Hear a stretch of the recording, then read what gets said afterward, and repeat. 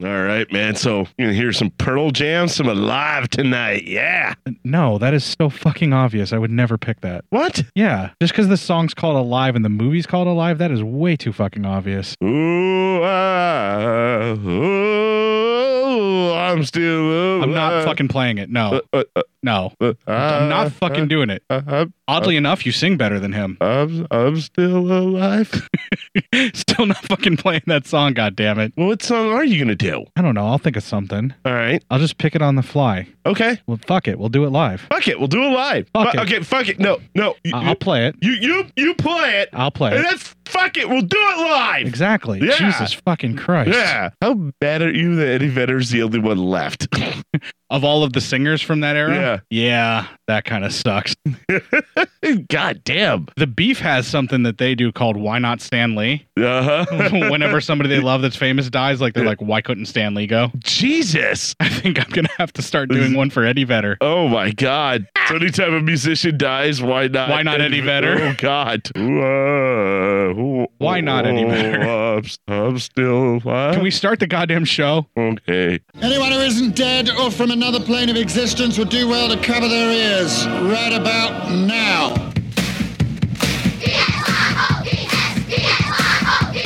Garbage people. Cinema psyops. My personal view is that it's nauseating, disgusting, degrading, ghastly, sleazy, prurient, voyeuristic, and generally nauseating. They are unbelievably nauseating. They are the antithesis of humankind. I regard them as disgusting, nasty, horrible, without any kind of merit. I just do not believe that any allegedly cultural activity which strikes at the roots of culture is to be applauded. They represent nothing, to my mind, enduring, decent, or worthwhile. I just do not believe that they contribute anything worthwhile to inflict themselves upon society at large. I would like to see somebody dig a very, very large, exceedingly deep hole and drop the whole bloody lot down it. You know, I think the whole world would be vastly improved by their total and utter non-existence. Cinema psyops with Hort and Matt. Hello and welcome to Cinema Psyops. I am feeling a bit under the weather because goddamn can that Jimmy Stewart fucking party. Also looking worse for wear and wishing that I didn't have his headphones up so loud. In the studio with me is Matt. That man drinks a lot. Yeah. Did he just drink that much back then, or is he special? I honestly don't know, but Jesus Christ, that man can party. He may be a sucker and bitch, but his liver is fucking all man. You just can't accept the fact that you got your ass beat by Jimmy Stewart. He's a suckering, punching little twig bitch. Yeah, well, you do a really good job of blocking every punch thrown your way with your face. I was so drunk, I couldn't move. Whatever. He beat your ass while you were sober, too. I didn't even feel that shit. Yeah. Speaking of things say what you want. The guy's nice enough to get you loaded before he beats the shit out of you. Sure, that's what he was doing. He was beating the shit out of you once you were loaded. Fuck. You don't remember all the stuff that you did, like where you guys actually went back in time and started following women around? We did that? Yeah, he talked you into it. God damn it, dude. You really got to keep me away from the time machine when I'm fucking hammered. Yeah. Oh, my head fucking hurts. You know what? We're gonna have to, I don't know what to do about this. Maybe we should go flying. No, that definitely will not help me feel any better. We're dead smack in the middle of Nope-vember, and my liver's Nope-vembering right now. Yeah, definitely. And tonight we're going to be talking about my fear of flying. And so, yeah.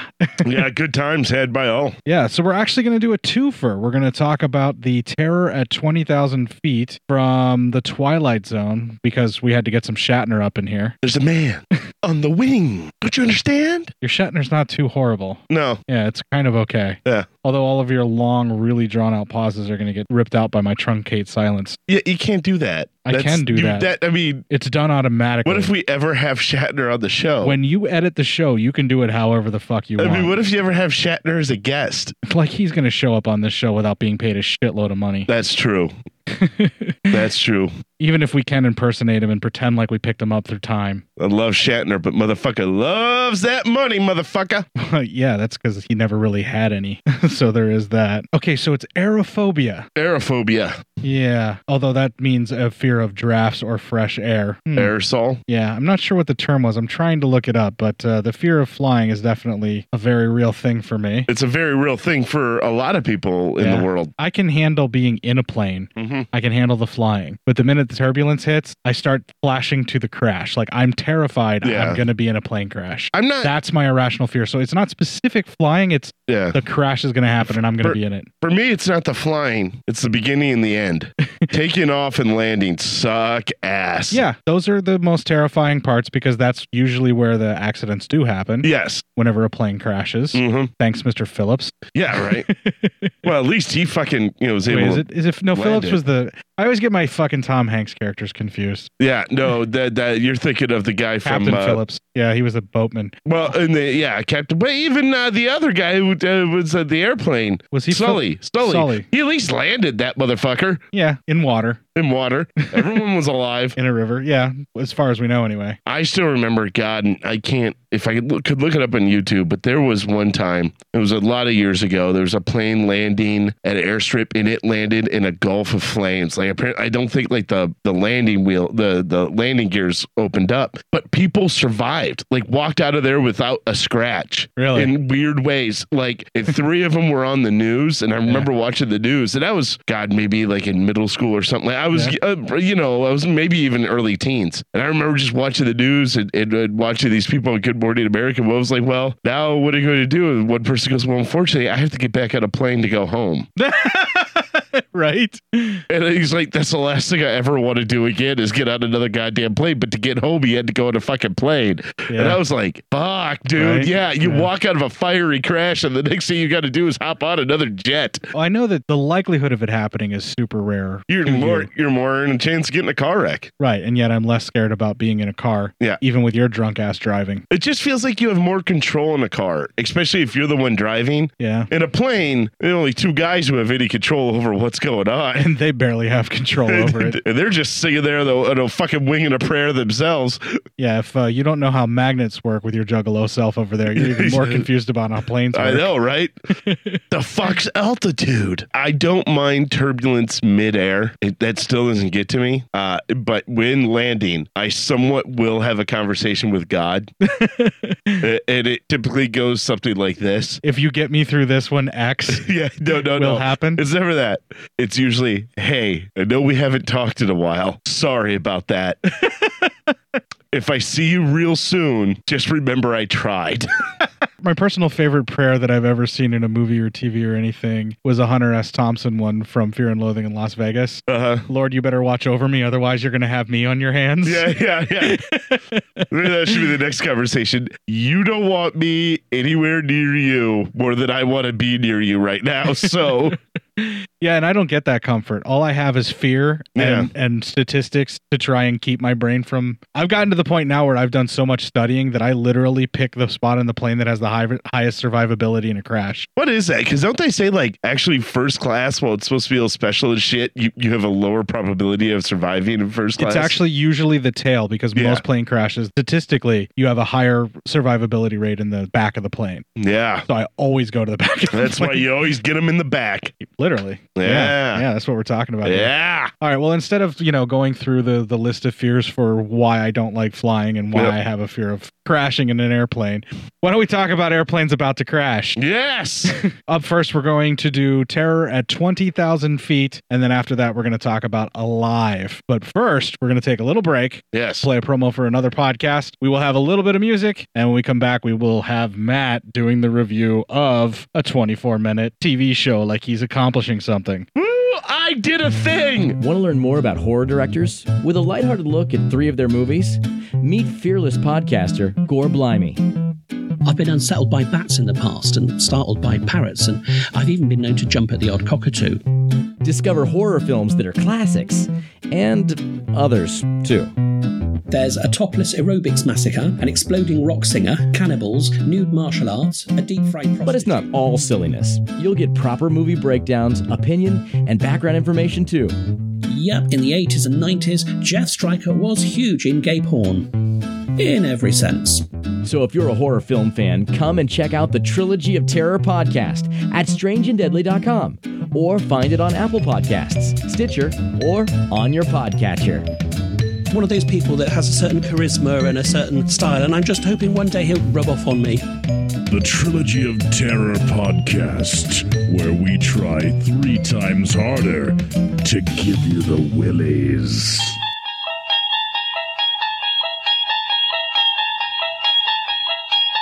You unlock this door with the key of imagination. Beyond it is another dimension. A dimension of sound. A dimension of sight. A dimension of mind. You're moving into a land of both shadow and substance, of things and ideas. You've just crossed over into the Twilight Zone. Okay, since we don't have a trailer for a TV show, I thought that would work best. That's fine. It's the greatest fucking intro to any TV show ever. It is. Anyway, so we begin with people boarding a plane, including a very nervous-looking Captain Kirk. It's William Shatner. It's Shatner, but it's Kirk. Before he was ever Kirk. It was before he's Kirk, yes. Yeah. Exactly. He was in several episodes of The Twilight Zone. Yeah? Yeah, actually, he was in 2 of my favorites, and this happens to be one of them. And it's very funny. He and his wife, this is just the difference of times, they pick their own seats in the plane, so no assigned seats. They can pick their own row. And they can smoke. Yeah, well, I'm going to get there. Okay, she asked if she wants him to sit by the window, and he, pauses for a minute and says no. You can tell he's very off-put by being on this plane. He notices then, while in the middle of talking to her, that he's at the emergency window seat. It's not so much the emergency exit as it is known today. It's more of an emergency window. Yeah, you pull a hatch and then out you go. Yes. Over the wing of the plane. Yep. Which will contain a man. And once again, everybody knows this story. We're not spoiling anything. There's a man on the wing of this plane. Out there, on the wing of the plane. But the things that everybody thinks about, like the guy screaming there's a man on the wing of this plane, that wasn't him. That was Lithgow doing that. That was Lithgow who did that. So when people talk about the TV show version and they scream, it's like, no, that's not from the movie that's with Lithgow.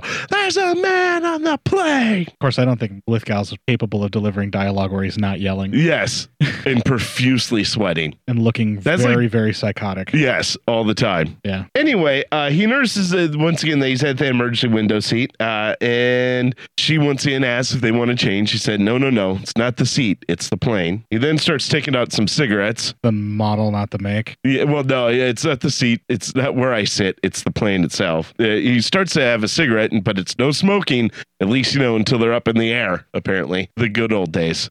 Yeah. I would love to fucking smoke. That was like the late 70s, well, the 60s and 70s, and then even up until the early 80s. There's actually footage of even I think the Ramones when they're touring and Dee Dee's having a cigarette on the plane. Some planes, I think even to the late 80s, because I remember, I think it was one of the Police Academy movies where they were going to Miami, and they're all in a plane, and that would be number 6? I think so. The guy's smoking a cigar. No, 5 is Mission to Miami. Yeah, and the guy's smoking a cigar on the plane. Yeah. And, Hooks keeps asking him to put it out, and then she sprays him with a fire extinguisher and does the Hooks voice. Yes. So, I mean, but back then, I'm assuming you could smoke on certain flights. So, on a scale of 1 to 2 messin', how hard does it get when she actually does the Hooks mean voice? Well, it's like rock hard. I mean, that's enough for me. You love a lady yelling at you. I really do. I should probably talk to somebody about that. Yeah, like your wife. Well, she yells enough, man.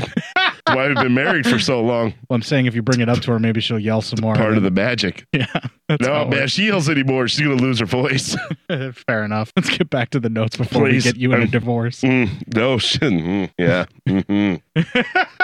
But she says he can't smoke yet, so he puts out his match and he puts his cigarette back and goes, how much of a cured man am I? And she goes, well, you are cured. The doctor said you were cured, and he wouldn't let you fly all the way home if you weren't. So we can obviously tell Bill Shatner's been through some shit. Yeah, there's something going on with flying in this man. Yes. He then turns and tells his wife how much he's missed her and how bad he feels that she's been pretty much, having to do this alone for 6 months. And at this point, then the cabin doors close, and he gets scared again. And something he states that he's somewhat of a he's had a coward's moment, a momentary cowardly moment or something like that. So he's even kind of on his own self, he's very self-aware. But then he leans back and goes, "But of course I'm cured. I'm cured." Almost like he's telling her how cured he is. He's deluding himself that he's going to be able to do this. Yes, exactly. And there's a good reason why I picked this for that very reason. Yeah, because that is me on a flight. Bev, I'm cured. No, it's like I'm going to be able to handle it this time. Yes. I'm going to be able to do it. I'm going to do it. I'm going to be fine. Hey, look who's not crying like a big boy. I've never been reduced to tears, but I've been close to a panic attack and really bad turbulence. Oh, fuck. Yeah. I've had my heart pounding and shit like that. So. And then I even looked this up because I didn't want to write it down wrong and not do it justice. But the opening intro for the actual description? Yes. From Rod Serling. Nice. And a portrait of a frightened man, Mr. Robert Wilson, 37, husband, father, and salesman on sick leave. Mr. Wilson has just been discharged from a sanitarium where he spent the last 6 months recovering from a nervous breakdown, the onset of which took place on an evening not dissimilar to this one, on an airliner very much like the one in which Mr. Wilson is about to be flown home. The difference being that on that evening, half a year ago, Mr. Wilson's flight was terminated by the onslaught of his mental breakdown. Tonight, he's traveling all the way to his appointed destination, which, contrary to Mr. Wilson's plan, happens to be the darkest corner of the Twilight Zone. I should have just pulled the clip, but it's kind of fun to have you read that. Well, that's what I thought. I thought it'd be fun to read it. So you did an okay job of trying to do Rod Serling, but no one really does. No one can really do Rod. Yeah, no. Rich Little does a really good Rod Serling. Yeah. Well, Rich Little does a really good anything. Really everyone. Yeah. I wasn't even really trying to do him. I was just trying to concentrate on reading it right because it gets slippery there with the dialogue and stuff. Well, it's almost like Rod Serling was a writer. Yeah. Right. He was. I know. Okay. I didn't know if you were aware of that or not. Yes, I was aware. You're more well informed than I give you credit for. With Twilight Zone, I kind of am. All right. Well, it is a stormy flight, and his wife has taken a sleeping pill to help her sleep. What the fuck, lady? He needs you for support. Give him the fucking sleeping pill. She said I should not have popped that sleeping pill, but he's like, no. You go to sleep. You go to sleep. Anyway, Robert. I got this by the ass. Pretty much. He was like, you just go to sleep. And he looks out the window and sees a creature on the wing. He calls for a stewardess. Man with a Halloween mask and a carpet suit. Yes. Yeah, right. Exactly. Oh, very big time. He starts ringing for an attendant, but when she gets there, the creature is gone. His wife wakes up and asks if he would like a sleeping pill. And he's like, and I think at this point, he's like, I must have, good Lord, I'm seeing things now. This is bad. He tells her no, and maybe later. I think he actually might take one, but it doesn't help him go to sleep. And I think when you're that manic, you'd have 10 sleeping pills and it ain't going to work. I know for a fact doping myself up for a flight doesn't work for me. Yeah. So she goes back to sleep. And with perfectly legal prescribed medication, of course. And these are all like regular curtains on this flight, old timey. So he decides to give it one last gander before he tries to sleep. And the creature is face up right against the window. And yes, very much just a Halloween mask. And you can tell they didn't spend their money on the bear this time. Yes. And at this point, Robert just starts like closing his eyes, whispering to himself, it's not there, that's not there. All the while, the creature's kind of looking inside the window, having a jolly old time. Because he knows that it saw him, and I think it's having more fun fucking with him than trying to bring down the plane. I think so. And Robert then is begging for his wife to wake up, in which it's hard because she's, pilled up. And he keeps calling for a stewardess, and then you see it kind of like it leaps up, almost like it's going up and around the plane. And once again, by the time anybody gets there, it's gone. And this kind of fucks with me a little bit because I'm like, motherfucker, would that just be like the fucking luck? That'd be the one guy who no one would believe, and you have to sit there. There are so many fucking horror movies patterned after just that thing alone. Yes, being the one guy who happens to know, but no one will believe them. Because or gal, maybe you spent some time in a crazy house. I mean, who hasn't? Sane people? Yeah, because there are any of those left. Not now. Not since November 2016. There hasn't been fucking sane people in this country. Man, we're up on the anniversary of that, aren't we, right now? Yeah, I know. I'm fucking feeling it. Yep. It's like some people who have PTSD, how they get triggered on the anniversary of the event that actually happened, or they start having more and more episodes. Yeah. That's what's happening here. Once again, they leave, and Robert looks out the window. Once again, now we see the creature, and now the creature's really actually fucking with the plane. Before, he was just kind of like crawling around. Yeah. Now he's actually lifting up a panel and trying to fuck with the engine. He's getting in and messing with some of the wires. Yeah. He's kind of slow humping the sheets of metal. He really is. I'm like, what the fuck are you doing, man? Are you trying to bring us down, or are you trying to fuck the plane? This is 60s TV. That's just inappropriate. I don't care if you're the monster for this week. Yeah, listen, if you're trying to bring us down, I'm going to have to stop you. If you're just trying to fuck the plane, I don't really care. I'm going to let you fuck the plane. Just, call it in the morning or something. Love the plane. Don't crash the plane. Yeah, right? He again wakes up his wife, and the creature disappears. She asks if the storm's bothering her, and he says that there's a man, or then he comes up with the name, a gremlin. He goes, what did they used to say in World War II? A gremlin. He said, out on the wing. That was actually a thing where they claimed that a lot of planes that were brought down in World War II were gremlins. Yes. Yeah. And then he states he keeps jumping away, and that he knows how this looks. He says, I know how it looks. I just got out of, being in a nut house from a flight, a mental breakdown. That's really offensive to call it a nut house. Probably a sanatorium. An asylum. Asylum is fine too. Our permanent residence within the next year or two. Probably. Yeah.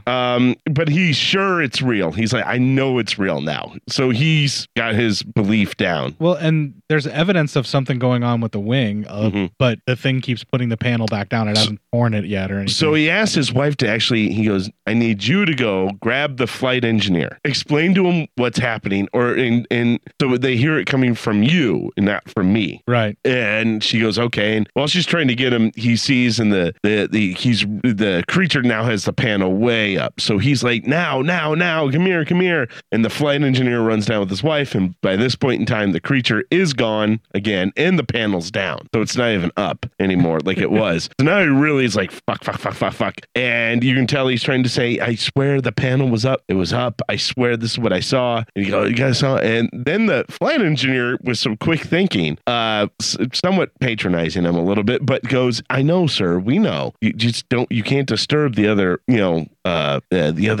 you saw it. We're aware of it. We're aware of it. We don't want to scare anybody else. So. And he goes, you're aware of the man? He goes, of course we are, but we don't want to, disturb the other people on the flight. I don't think he does it in a patronizing tone. It's not in a patronizing. Yeah. Robert feels patronized is what I was kind of meaning. He does a very good job of, not at first. He doesn't feel patronized at first, but then he gets the clue that this guy's just placating me. Yes. And he goes, but we don't want to, disturb the other people on the flight. And he goes, no, of course not. We definitely don't. And then he stops and he realizes, he goes, oh, yeah, fuck you. Thanks a lot. And he sits there and... Hey, stop talking to me like I talk to my wife. Right? Come on, man. Dick. I'm not the one who gets hysteria. I don't have a womb. That's a callback for an episode you weren't on. Oh, okay. Yeah. That message was brought to you by the 1950s. The 1950s. What a terrible time to not be a white male. Yeah, like it's so fucking different. Yeah, it's not that great now either. But I mean, it was worse back then. Yeah. I mean, it's nowhere near where it should be, but it was still worse back then. At least you can bitch about it on the internet now. Yes, right.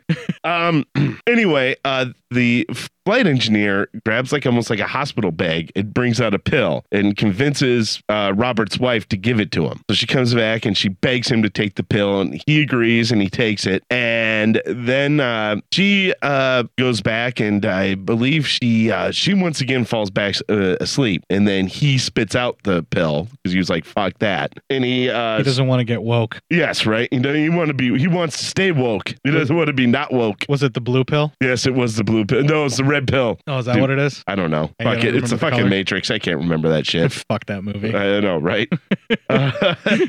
Somewhere somebody dressed like Neo just shut off the podcast. Yeah, right. Exactly. Again, he sees the gremlin out on the wing fucking with shit. So he looks around and he sees a sleeping police officer who's armed. So he sneaks away and grabs the officer's gun. You're not going to see that anymore either. Yeah, right. No, exactly. So he grabs the gun and he sneaks back to his seat, and he really tightens his seatbelt very, very tight. Another one of those. Yeah. Something bad's about to happen. Tighten the seatbelt. Grab the armrest. Yeah. And he asks his wife if she'd go get him some water very frantically, and she gets up. And she goes, okay. She goes, gets the water, and with that, he opens up the emergency window, in which tears him out of the plane almost, but luckily he's got the seatbelt going. So he's basically clogged the hull of the plane. And he blows away the gremlin off the wing. He shoots it several times, yeah. Yes. So anyway, he shoots the gremlin. They, of course, have to force land the plane as they're trying to drag him back in through the window. By force land, do you mean like from Star Wars, or do you mean like emergency landing? Emergency landing. I'm sorry. They're forced to land the plane. There we go. Yeah. And maybe use the force. Maybe in your head, you just see a bunch of Jedi like trying to steady the plane. Yes, pretty much. I think Yoda's on the plane going, all right, settle it down. I got it. Shoot at me, he did. Try to fix things, I was. While they're on the ground, he looks to his wife and he even says, like, I'm fine now. I am cured. I'm fully cured. I saved us all. And I saved us all. And no one will ever believe me. No one will ever believe me. At least not right now, but they will. Yeah. They will believe me. Once they check, they will. And then we go to our closing narrative, which I also got because I didn't want to fuck it up. The flight of Mr. Robert Wilson has ended now. A flight not only from point A to point B, but also from the fear of recurring mental breakdown. Mr. Wilson has that fear no longer, though for the moment he is, as he has said, alone in his assurance. Happily, his conviction will not remain isolated too much longer, for happily, tangible manifestation is very often left as evidence of trespass, even from so intangible a quarter as the Twilight Zone. Yeah, and you see the plane's all torn up, and it's the wing and engine are all completely torn to pieces, and it looks like claw marks. And they're going to probably think it's from his bullets, but there's no way that could be from bullets. Yeah, so, just that from bullets. They'll have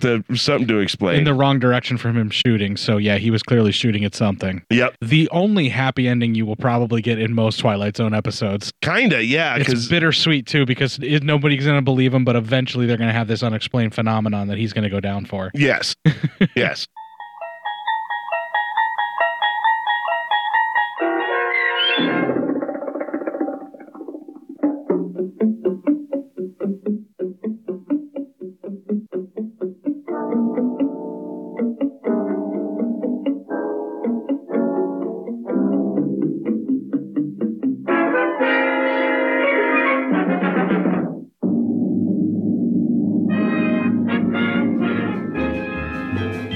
Hey kids, it's F13 from CinemaDiabolica.com. Here at Diabolical headquarters, we have an eye for the future. That's why we've stopped trying to figure out what it is you fickle bastards like, and instead have resorted to directly stimulating the pleasure centers of your brains using our patented brainwave fustigation therapy. Created and guaranteed safe by our own Professor DZ. Wait, I didn't say it was safe. But why take our word for it? Let's look at some of the test subjects experiencing an enhanced episode of Cinema Diabolica and see what they think. All right, test subject number 5, roll playback. Oh, no! Oh, God. Oh, shut down the playback. Oh, God, she's bleeding. Cinema Diabolica, dousing you with hot cauldrons of entertainment since 2007. Check it all out at cinemadiabolica.com and hear all the Pop Sin podcasts at popsyndicate.net.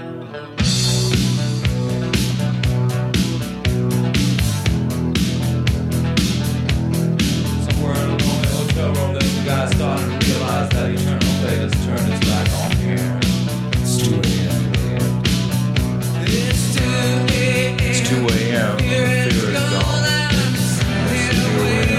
The gun's still warm.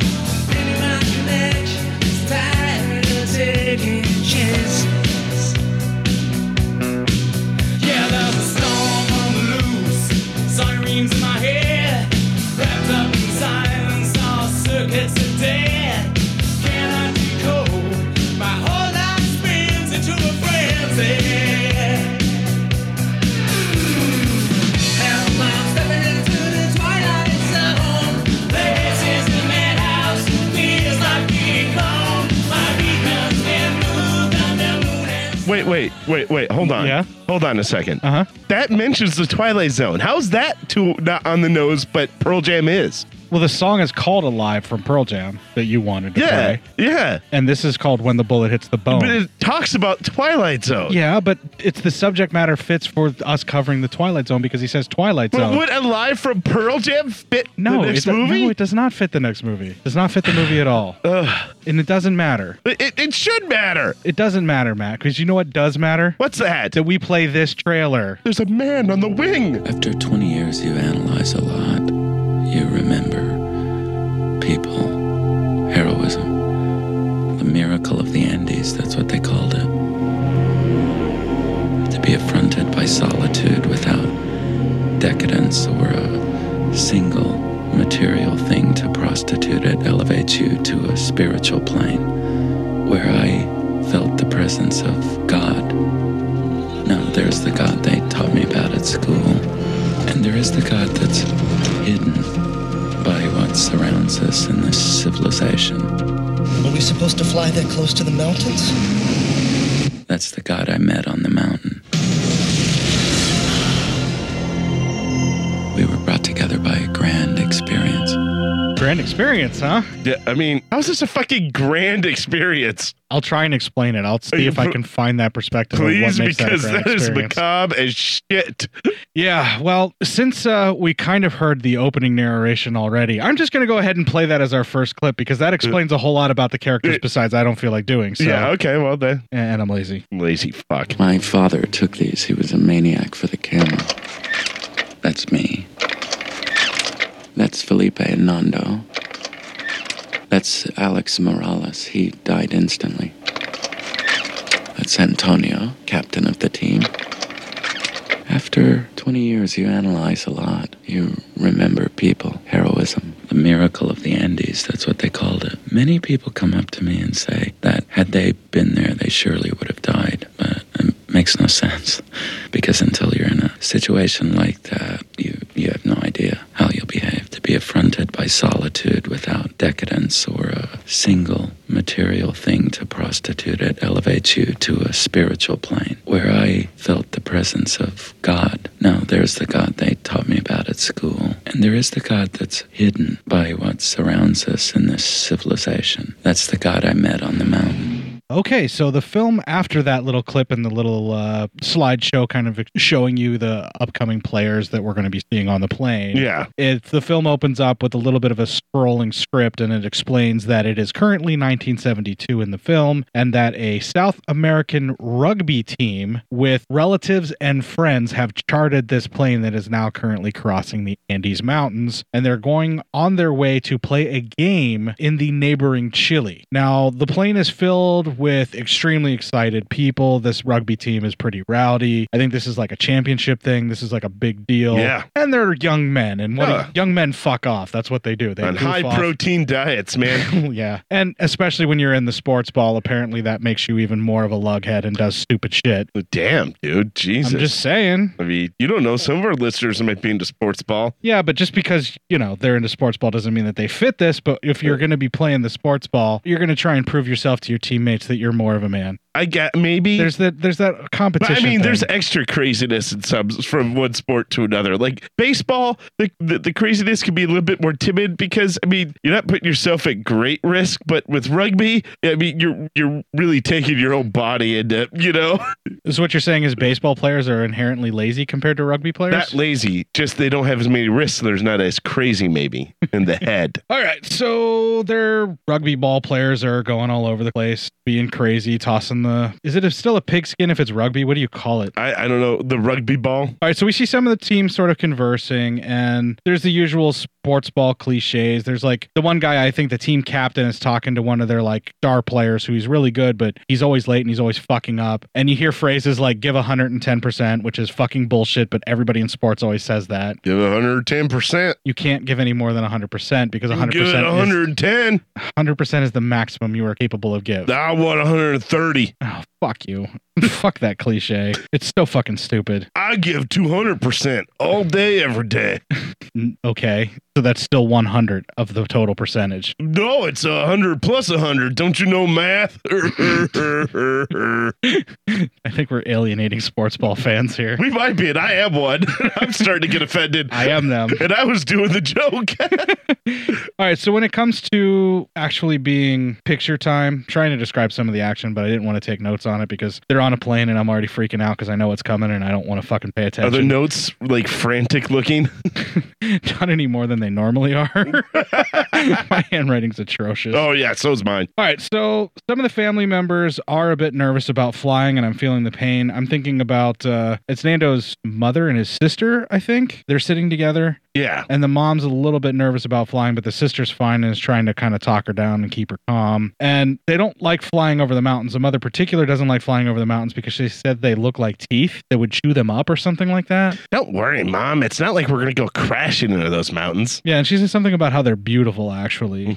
And then the plane steward actually brings a little bit of tea to the pilot and is told that the kids and everyone in the back need to buckle up because they will be going through some rough weather on their approach to land. And the plane starts to descend into cloud cover as the steward tries to tame the rugby ruffians who refuse to do anything and are ignoring him until the actual first turbulence hits. And my ass puckers hardcore. That first like plane drop, just the little one where it gets them all going, okay, we should probably chill out. You know, except for a few of the guys that have to prove how fucking manly and tough they are. Because they give 110%. Yeah, fucking. This is going to be like that goddamn bullshit with Jack Brooks Monster Slayer where you just kept fucking pushing that button just to try and get me to go off. You know, if it distracts me from the fucking horror I'm about to describe, then I sure, know. let's I'm do trying it. to help you. Maybe. I'm giving 110% trying to help you.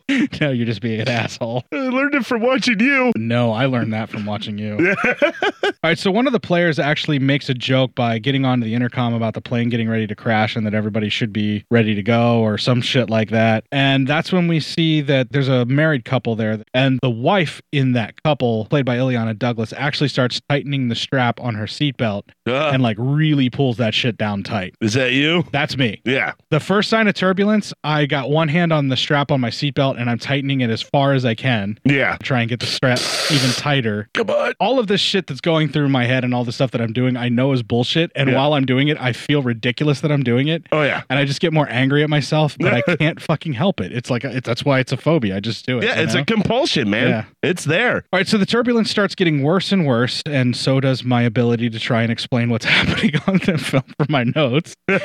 And we actually see the plane bounce on what is later described as a big pocket of air, but Jesus Christ, that bounce made my heart sink. Oh, yeah. And we're only watching it on TV. God, can you imagine a bounce like that in real life? I've been on a plane that bounced like that, and I fucking shit my pants.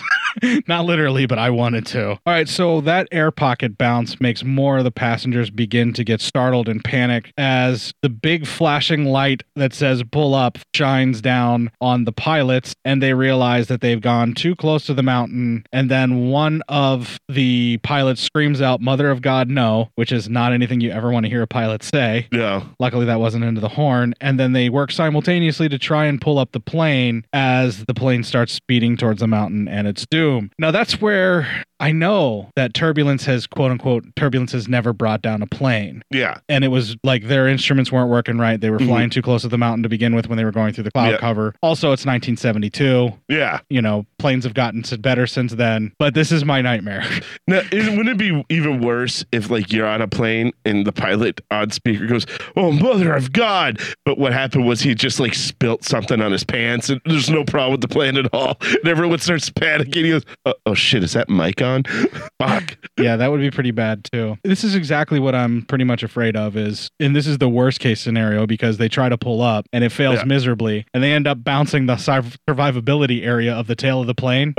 They bounce that shit off the bottom of the mountain. So those people are dead. Yeah. They break off the back of the plane and that goes flying out. And then that immediately sends this plane spinning and then it knocks off one of the wings. So they have no hope of trying to steady it from this point. Yeah. No matter what, even though they just lost the tail. That's the left wing that it ends up sending off, and then they go sliding down the ridge, and then the right wing breaks off. And while that happens, the steward ends up flying out of the back of the plane with two of the seats whenever that breaks off. They go spinning. Bye. Yeah, when they go flying out of the back of the plane, they're just fucking gone. And the thing that saved me from like really freaking out was the fact that I knew how this process shot was done. Now, how you were could you see the watching matte it? lines. I was watching it on TV. I'd had it on TV because I had to have light for my notes to be able to write them out. So you weren't watching it in your home theater. No, I didn't have the setup. surround sound on, but I did have my headphones on. So that But I mean, if you had the big screen lights off and then surround sound, I honestly do you think don't. that would have done worse? No, it's not. It doesn't make it that much more real for me. I gotcha. It's me thinking about the scenario that freaks me out. Okay. Yeah, I more gotcha. than Okay. anything, yeah. So we then see more seats break off. Some of them passengers, some of them are just the seats. And then we see pieces of the roof of the cabin break off as that happens, and more people go out of the back of the plane. And then the plane bits that are left kind of land on the snow cap of a mountain and then go sliding along the mountain, launching two more seats out of the back of the fucking thing on that crash, right from the rear of the plane. And then the plane slides all the way down the mountain into like this little valley-like area, and then the nose of the plane embeds itself into a side of a hill, and it looked like it might have been rocks covered in snow. Yeah. Or like the side of the mountain that was like a ledge that stuck up or something like that in this valley area. Whatever it was, it embeds into that, and that pretty much crunches the whole front of the plane, and it launches every single seat, every single passenger, everyone forward. Oof. All forward to the front of the plane, face first. One guy gets launched out of his seat and cracks his goddamn skull on the front of the plane, right on the divider between, you know, the area where the stewards go and then the door for the pilots and shit. And then the crash is finally over. Then we see the blowing snow start to hit, and then one of the survivors comes to, and they all start assessing the situation, but my favorite was the one guy that stands up and goes, "Holy shit, we stopped." Where he's just like, he's got the adrenaline going, and he's just glad that he's conscious and alive. We're alive. But all the people that are actually still alive and that have survived the plane crash immediately begin to assess their predicament, and then many of the passengers are obviously injured. More kind of don't even realize that they're injured, and even more of them have been killed. So essentially they're sifting through the wreckage, trying to get people out if they can, trying to find the people that are injured and treat them. And one of the guys is like a first-year medical student, I think. He's either a first-year medical There's two student of them who are medical students. One's only a first year and one's like a couple years in, but they only know enough to kind of sort of ease the pain for everybody and dress some of the wounds, but they're not going to be a whole hell of a lot of help is what they're getting set up here. Better to have a little something than nothing. No, I totally agree. So they start trying to help the passengers that are more obviously injured and trying to deal with the ones that have been killed and just kind of moving them aside. That's when the team captain tries to rally everyone as we see survivors try to help one another. During the crash, a piece of shrapnel comes flying off and gashes a character named Federico in the leg and rips open basically from his ankle to his kneecap. Ouch. It's a big freaking gash down the side of his leg, opened up huge. Yeah, that hurts. Yeah, it was massive. But he's telling everyone to deal with somebody else, that he'll be fine. And, you know, they basically make it so he won't bleed out. And the first year medical student tries to start administering any first aid that he possibly can. We're not even like 12 minutes in, and they're still trying to get people squared away. And it's right when he starts fixing people up and they start trying to patch everybody up that I realize that I haven't been breathing and I don't know how long I stopped. I was writing notes, like I would pause it, write notes, and then I think I just went through the actual main worst part of the crash. Yeah. And then went back and wrote the notes about it later. But it's at that point when he starts administering the first aid where I'm like, okay. And I kind of pause for a moment and I'm trying to catch my breath, and I realize my heart is pounding like a motherfucker after that crash. And in my head, I'm like, oh, this really isn't that bad. You can see the matte lines and all of that kind of stuff. And no, it still got me. I mean, when you have a phobia, it don't matter how, you know, listen, the graphics last week in Vertigo weren't all that great, but they were enough. Yeah, it was enough to trigger it and make you think about it. Exactly. Once I get my shit back together, I start taking notes again, and we see that there's a character named Bobby who's just kind of sitting outside on some luggage having a good smoke, and he's kind of chilling out. He's dealing with this by being pretty nihilistic and kind of hopeless and just being like, fuck it, I'm gonna smoke. And that would be me. One of the other guys comes out and goes to get a smoke with him, but he goes to step out on the snow and he just plummets all the way down. Ooh. And he's like chest deep in snow. Yeah. While the other guy's sitting on found some luggage on top because it's dispersing his weight across the snow. Yeah. But the guy works his way over to him and gets a cigarette anyway because fuck it, he's already covered in snow. Yeah, I mean, time to get smoke. Well, they're both having a good smoke and more dead passengers are found. They're literally spending a lot of this time just digging people out. And they're mostly looking for stuff to help them keep warm or suitcases or something to help someone else. And that's when they end up finding a dead body or another injured person. And this is all pretty realistic, this kind of triage thing that they're trying to do. This It's very realistic. even more believable actually than the plane crash. And I Yeah. started getting really involved because I was a Boy Scout. I did a lot of survivalist camping on top of that. Yeah. When I was a kid, I had a guy that my mom worked with who was like, everybody in his family was in the military. So I did a lot of crazy shit like survivalist camping on the side of mountains, where you take up a certain amount of gear and then you try and forage for food and figure out what you were going to do. I just decided I'd rather die in the plane crash. Some rappelling, some spelunking, all stuff that I'm terrified to do now, but I did then. Oh, yeah, maybe back then. Yeah, that kind of stuff, that still intrigues me. Like the whole, can you survive in this scenario? What can you find to fix and get what you need? Yeah. So when they start finding things like unzipping the seat covers to become blankets and like that stuff started getting my intrigue where I'm like, okay, how are they going to survive? What are they going to do? Yeah. And I start getting interested in, okay, how are they going to go from here? How are you going to live? Yeah. So by the point that they start unzipping the seat covers and, securing the cushions and trying to find ways to keep people warm and what they're going to do to survive and how they're trying to fix people up. By the time that happens, which is probably like another 5 minutes after the crash, I'm already like over the crash. Yeah, right. It's not even in my mind. The rest of the movie, I'm like, fine. It was just that first moment. Yeah. So we could almost just stop talking about the movie and move on because the crash is. Well, we already did a television show. I thought that's all we're going to do tonight. I'm kind of shocked we're doing a movie right now. Did you think we were doing the movie another week? I watched it anyway, so you're lucky. But yeah, I thought we were just going to do it another week. I thought, short episode tonight. I would not have dropped that acid. I'm telling you right now. Buried underneath a bunch of suitcases, they find more injured people and some more dead people. And a character named Pablo comes up to Frederico, the medical student, and Pablo has a steel bar sticking out of his guts. And he just says, when you have a minute, can you take a look at this? And he looks down. Things are strange. And he's got it in an area that's pretty bad. That's like the liver area of the body where he got stabbed. Yeah. I mean, I don't think you really need your liver, though. That's not like necessary, right? No, it really is. No, it's like the gallbladder. You don't use it. No, your liver's gone. You're dead. Really? Yeah. That would have been information good to have like 20 years ago. He would have still drank, so it doesn't matter. I mean, probably, but at least he would have been concerned about it. It's never too late to stop drinking. Shut up. Read your fucking notes. While Pablo's distracted by Frederico, he says we have to grab this thing and that the steel bar is going to be fine. Frederico just grabs the bar and rips it the fuck out of his guts. And then it's not bleeding a lot and it doesn't look like it went in super deep, and yet it's still very perplexing. He pretty much should be dead, but he seems to be just fine with it. So they give him like a towel or a scarf or something and they said, keep that on it and we'll have a look at it later. One of the players uses an ingenious plan. He takes this cushion and uses that to walk around the plane. So he starts throwing the cushions down in front of him to disperse his weight on the snow so he can walk around the front of the plane. And I think what he's doing is looking to see if anybody got thrown out of the plane that might be in the snow and could have survived. Yeah. Or if he can see into the front of the plane to see if anything... Maybe even just get a general idea what the outside of the plane, what's going on the outside of the plane. Yeah, whatever. But he's using that to walk around the plane, and then he ends up checking into the cockpit, and he ends up seeing that there is one of the pilots slammed in between his instruments to be able to fly the plane and his seat. So he's crushed, but he's still barely alive. Oof. And he asked for water, which was really harrowing because he's like, it's obvious this guy's not going to make it very far, but he's going to die, but they're going to have to give him water because they're human and, you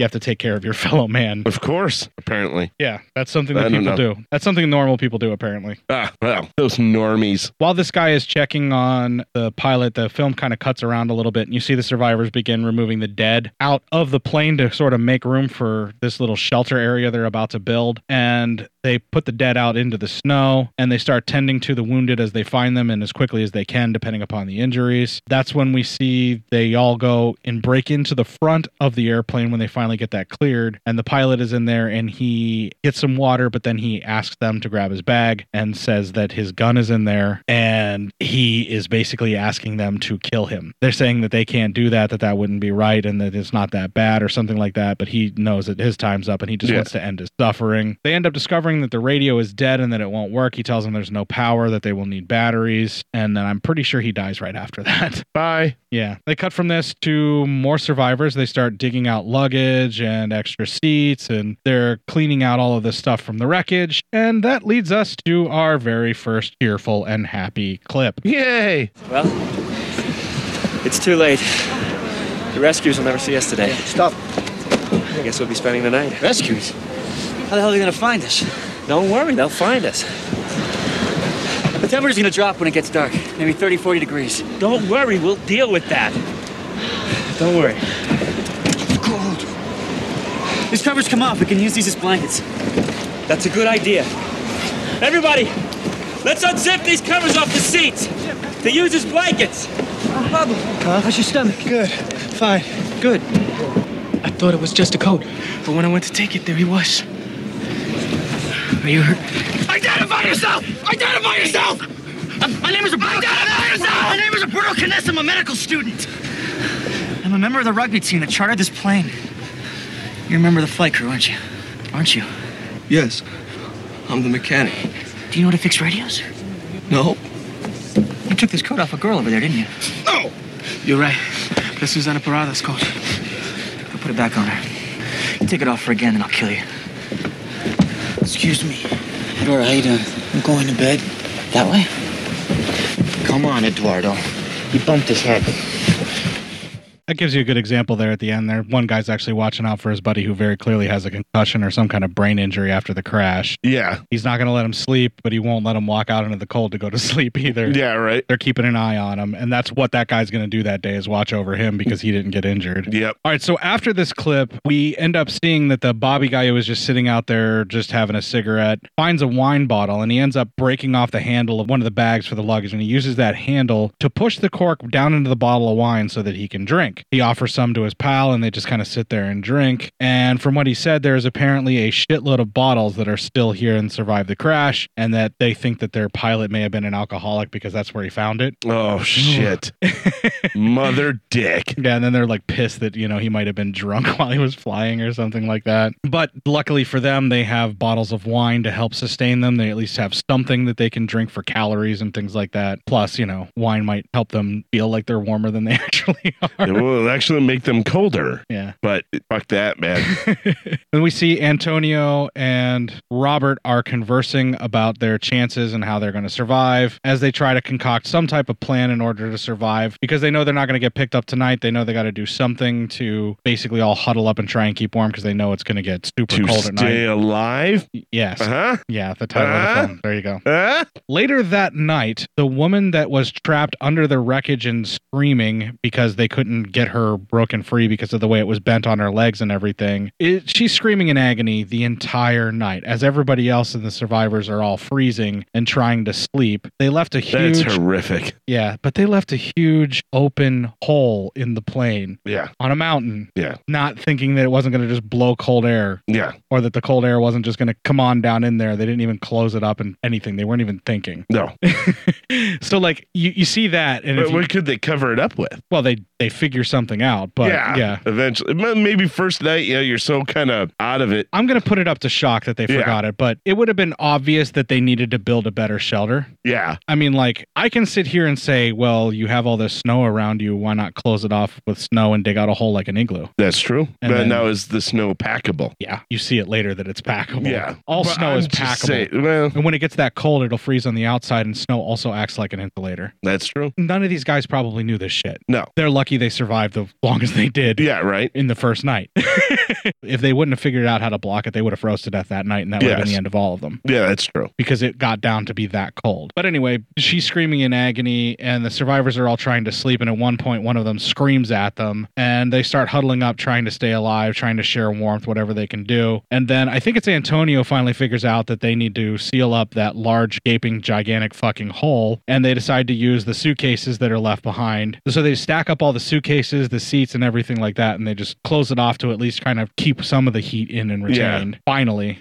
Some of the guys help, but some of them just kind of stay put and say, fuck you, I'm cold, because that's all they care about. Yeah. You can kind of see that whole... Who the shitheads are. Well, no, they've given up. The people that are there have already given up. They're like, I'm cold. This is just how I'm going to die. Let's just let it be, whatever. Like, that sucks. Yeah, they just want to go to sleep. It feels like they gave up. Yeah. It's not that they don't care. It's just that they've lost hope already. They seal up the large hole in the plane with the suitcases and some of the remaining seats and all of that stuff. And the horror and the stress then sets in on the group as the place starts to warm up. And I think they kind of realize that they actually are going to survive and they need to figure out how to do that. Yeah. I think this gravity of everything that's happened to them it hits them at that point. But then they start huddling up together to try and share body heat, and they put underneath the seat covers and everything to try and stay warm and share the heat, because that's what you have to do. They dissolve from this to the following day, and they dig out of the suitcases and they check to see who survived the night, and that leads us to our next clip.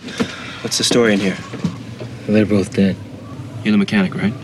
Do you have any signal flares? No. Emergency supplies? No, nothing like that. What's wrong with him? What's wrong with you? What about the radio? What about the radio? Can it be made to work? Not without batteries. Well, are there batteries or not? The batteries are in the tail, and the tail's gone!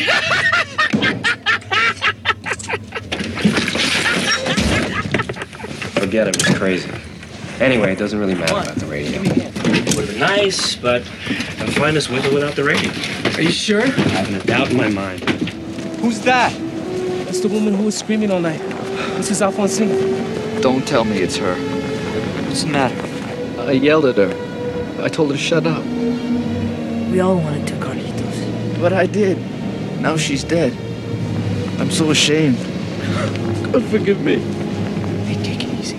After this, the group wastes time on prayer. God damn. They then cut to food in the snow. We see what food that they have, which is very little for as many people that are left alive, which consists of like some crackers, a few bars of chocolate, and like a couple of bottles of wine. And they decide that they are going to ration out the food, which it ends up being everybody gets 1 cap of wine and 1 tab of chocolate per day. Jesus. Is it per day? I believe so. Yeah. Wow. Well, that's pretty much what they have, but you already see some Weasley bastards actually looking like they're trying to get some more. Yeah. But it turns out that guy actually is a nice guy. He says it's somebody's ration who happens to be knocked out, and he does end up dumping the wine down his gullet and trying to feed him the chocolate, even though he's unconscious. Yes. So my immediate note where I'm like, you son of a... wait. No? Never mind. Nope, never mind. He is trying to take care of an unconscious comrade. You're an okay. Yeah, you're an okay guy, I guess. But they end up pouring wine down his gullet, and even though his face is swollen, it's very clearly Ethan Hawke's character, who is alive but is really fucked up. Yeah. While they're doing this, they actually hear a plane fly overhead, but they cannot see the plane, and they know that the plane cannot see them, so their hope is dashed once again. And then we see them all huddling up once again to try and keep warm that night. This is where desperation and hopelessness hits them once again. It seems like during the day they have hope, but at night when it's super cold, it starts to set in how fucked they are. Yeah. And I think it has to do with how much more miserably cold it is, and that's why they get that way. Definitely. All right, well, they cut from that to the following day. They're using metal pieces from the seats to harness the sun's power, basically to heat up the metal and then melt snow, and then they bent the metal in such a way to channel it like into a bottle or anything like that. And now they have a way to make fresh water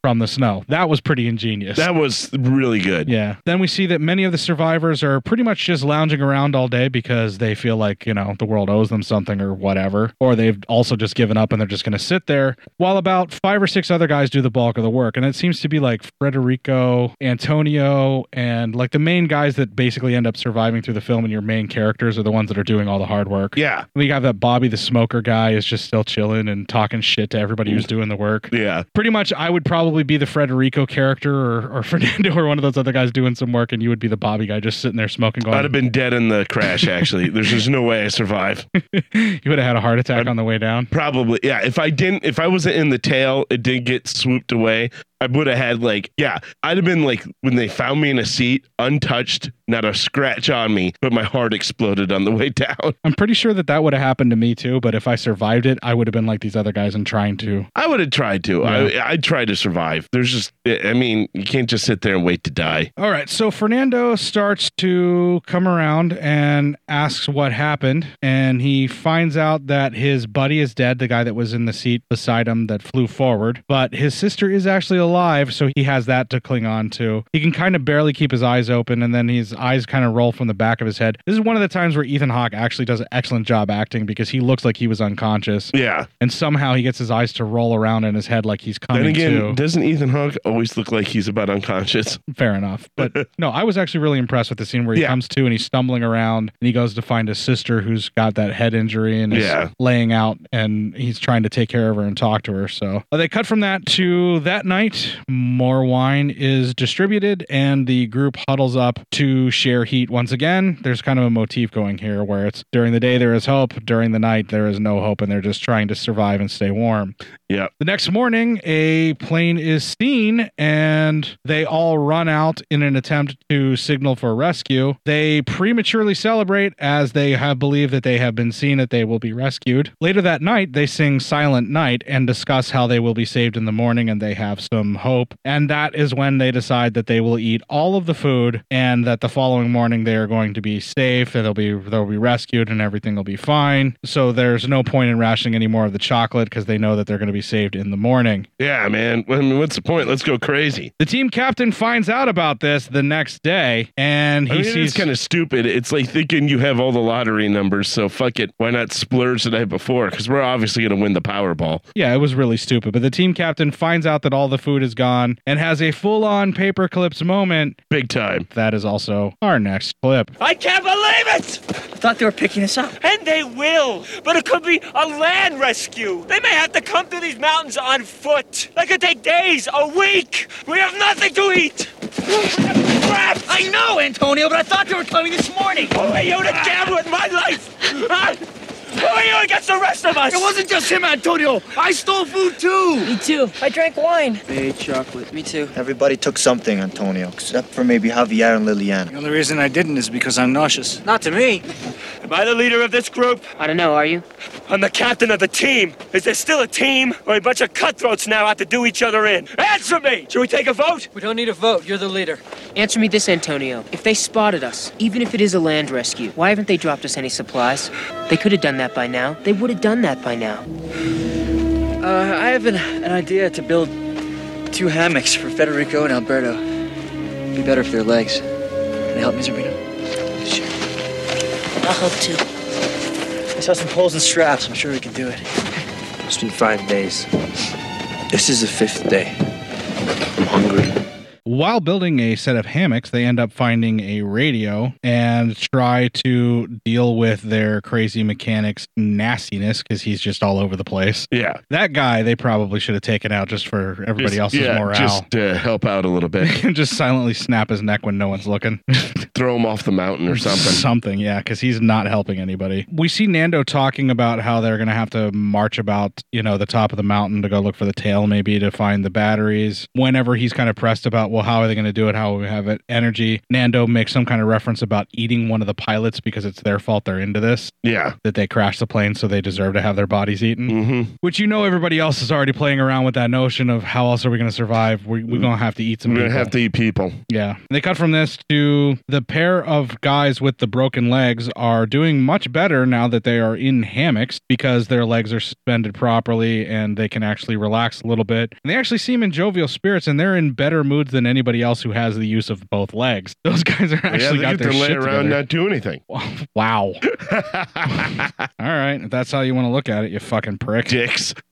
And then we see a new giant antenna that they built for the radio to be able to pick up some signal, and it's actually working. But right now, it's only getting really shitty pop music. Federico, the one man with the injured splash on his leg, swears that he is okay and he will be fine, but they must keep an eye on his bunkmate to the left of them because he has a broken leg. And they then hear on the radio that no one has spotted them yet, and as they are starving, this is where they decide that it is time to climb climb to be able to get the battery for the radio. We then see what I have in my notes as the death march up the mountain, because that's what it sure looks like, because they're mostly dead. Yeah. They basically go to cross a snow bridge, and then one of the guys goes falling through the snow as he breaks through the snow bridge. Then the others must scramble to pull him up, as they all nearly die trying to save that one man, but they make it and they're okay. I mean, okay is a relative term at this point. They're alive. They're on the mountain. Alive. None of them fell through the snow bridge. Yeah, that's about as okay as they're going to get in this scenario. Yeah. But this is an extremely demeaning experience for them, and they are all weak and frail, and they realize it. And this is when the subject of cannibalism is once again broached, as in they should eat the guy so they have the strength to go where they need to go to save themselves. They are slowly deciding that this is what they need to do to survive, and it's what they have to do. And that night, while they are huddled up, they all waste time once again praying. Wow. That's what they're doing. Savage. It's wasting time. Savage. They could be doing something else to stay warm, but instead they saying pray. the thoughts and prayers won't work? I'm saying that 0% of the time thoughts and prayers have done anything. Because if thoughts and prayers worked, we wouldn't have more and more mass shootings happening. I knew I'd make it relevant. It would have been saved at one point in time. But the reason that they're praying is even more fucked, because the one religious nut uses the Occam's razor argument. You know Occam's razor, don't you? The likelihood of there being a god or not doesn't matter, but in case shit, you might as well pray. That's yeah. basically how Occam's razor It's almost works. like insurance. Yeah. The razor may not be sharp enough to cut you, but yeah, just in case, you better not play with it. I gotcha. That's the idea, and that's why they're wasting their time praying. That's God damn. That's the most simplified version of Occam's razor you're ever going to get.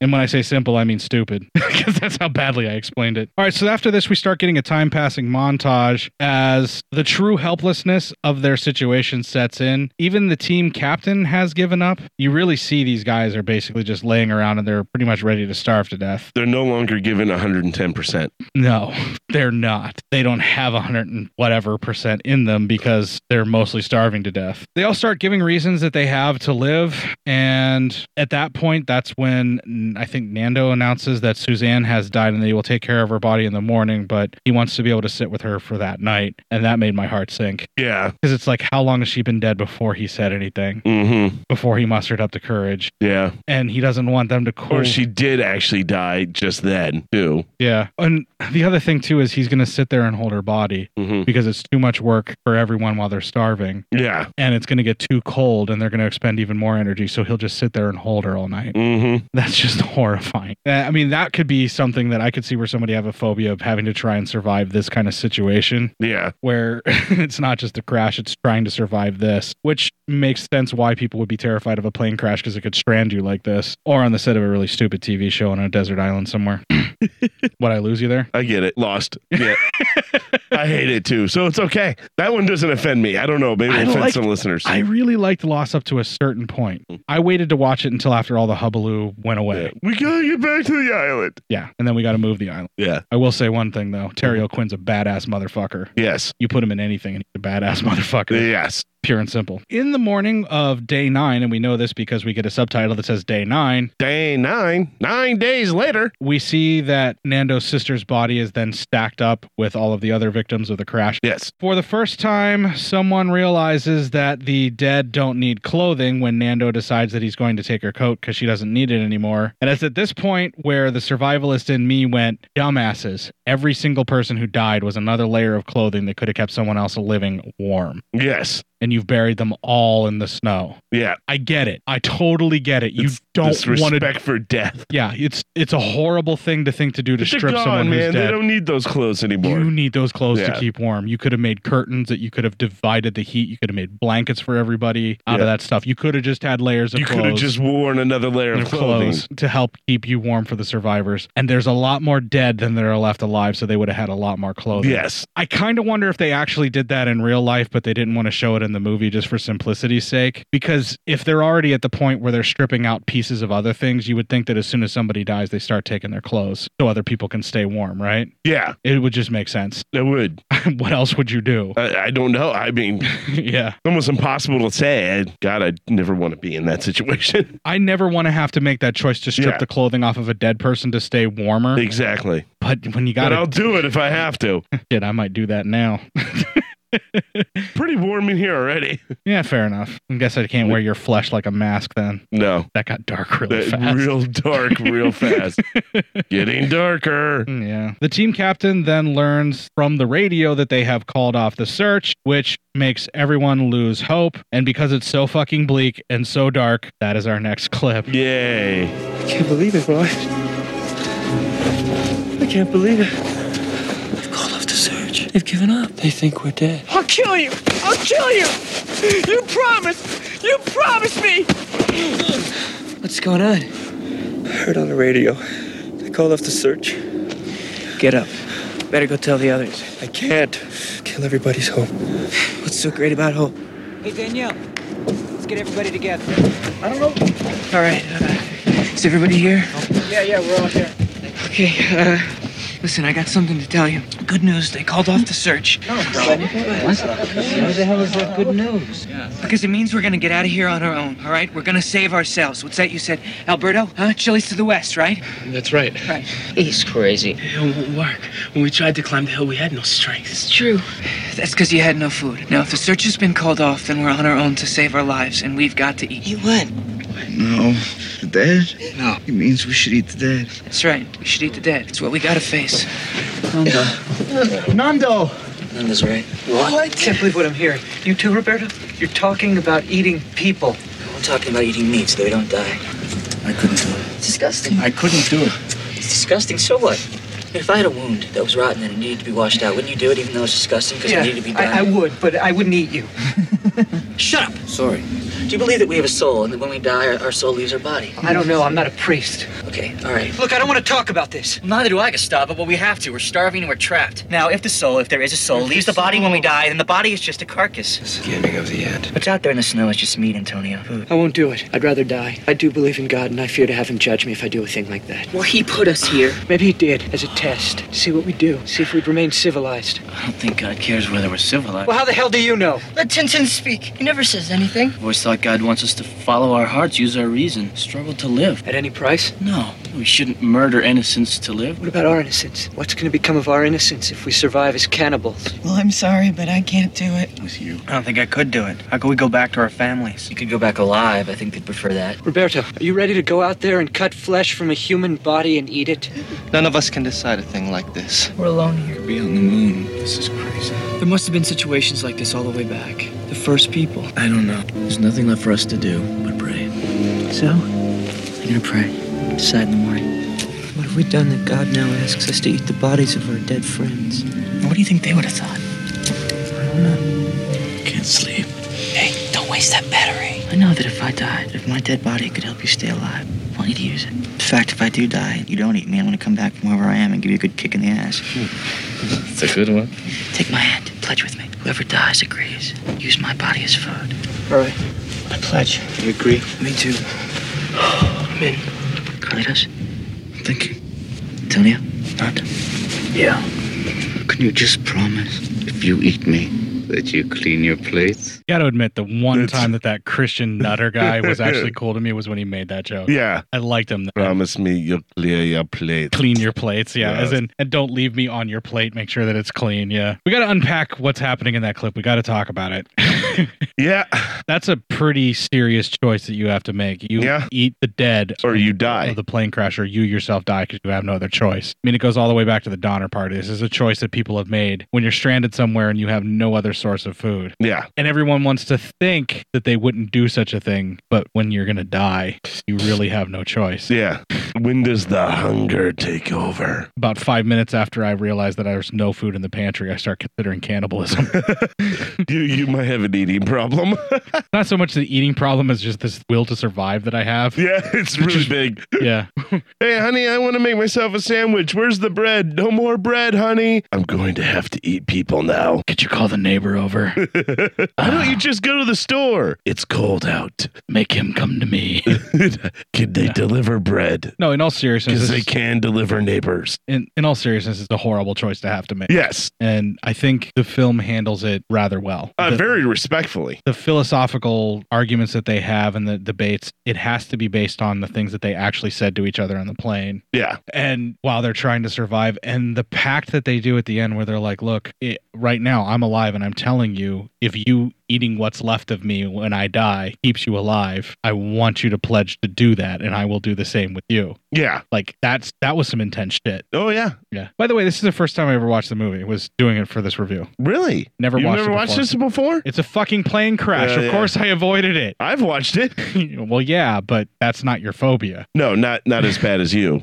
Yeah. All right. So after the clip that we were just talking about, the next morning, they are all dour, justifiably so, and extremely apprehensive. Again, justifiably so. This is a threshold that once you cross it, you are a cannibal because you've tasted flesh. No matter what you do from here on out, you will always be known as a cannibal. You were the person that ate someone in order to survive. It's a choice that you can't go back from, and it will carry a stigma whether you want it to or not. Even though people will go, well, what are the choices you have? In the back of their head, they're going, you ate somebody.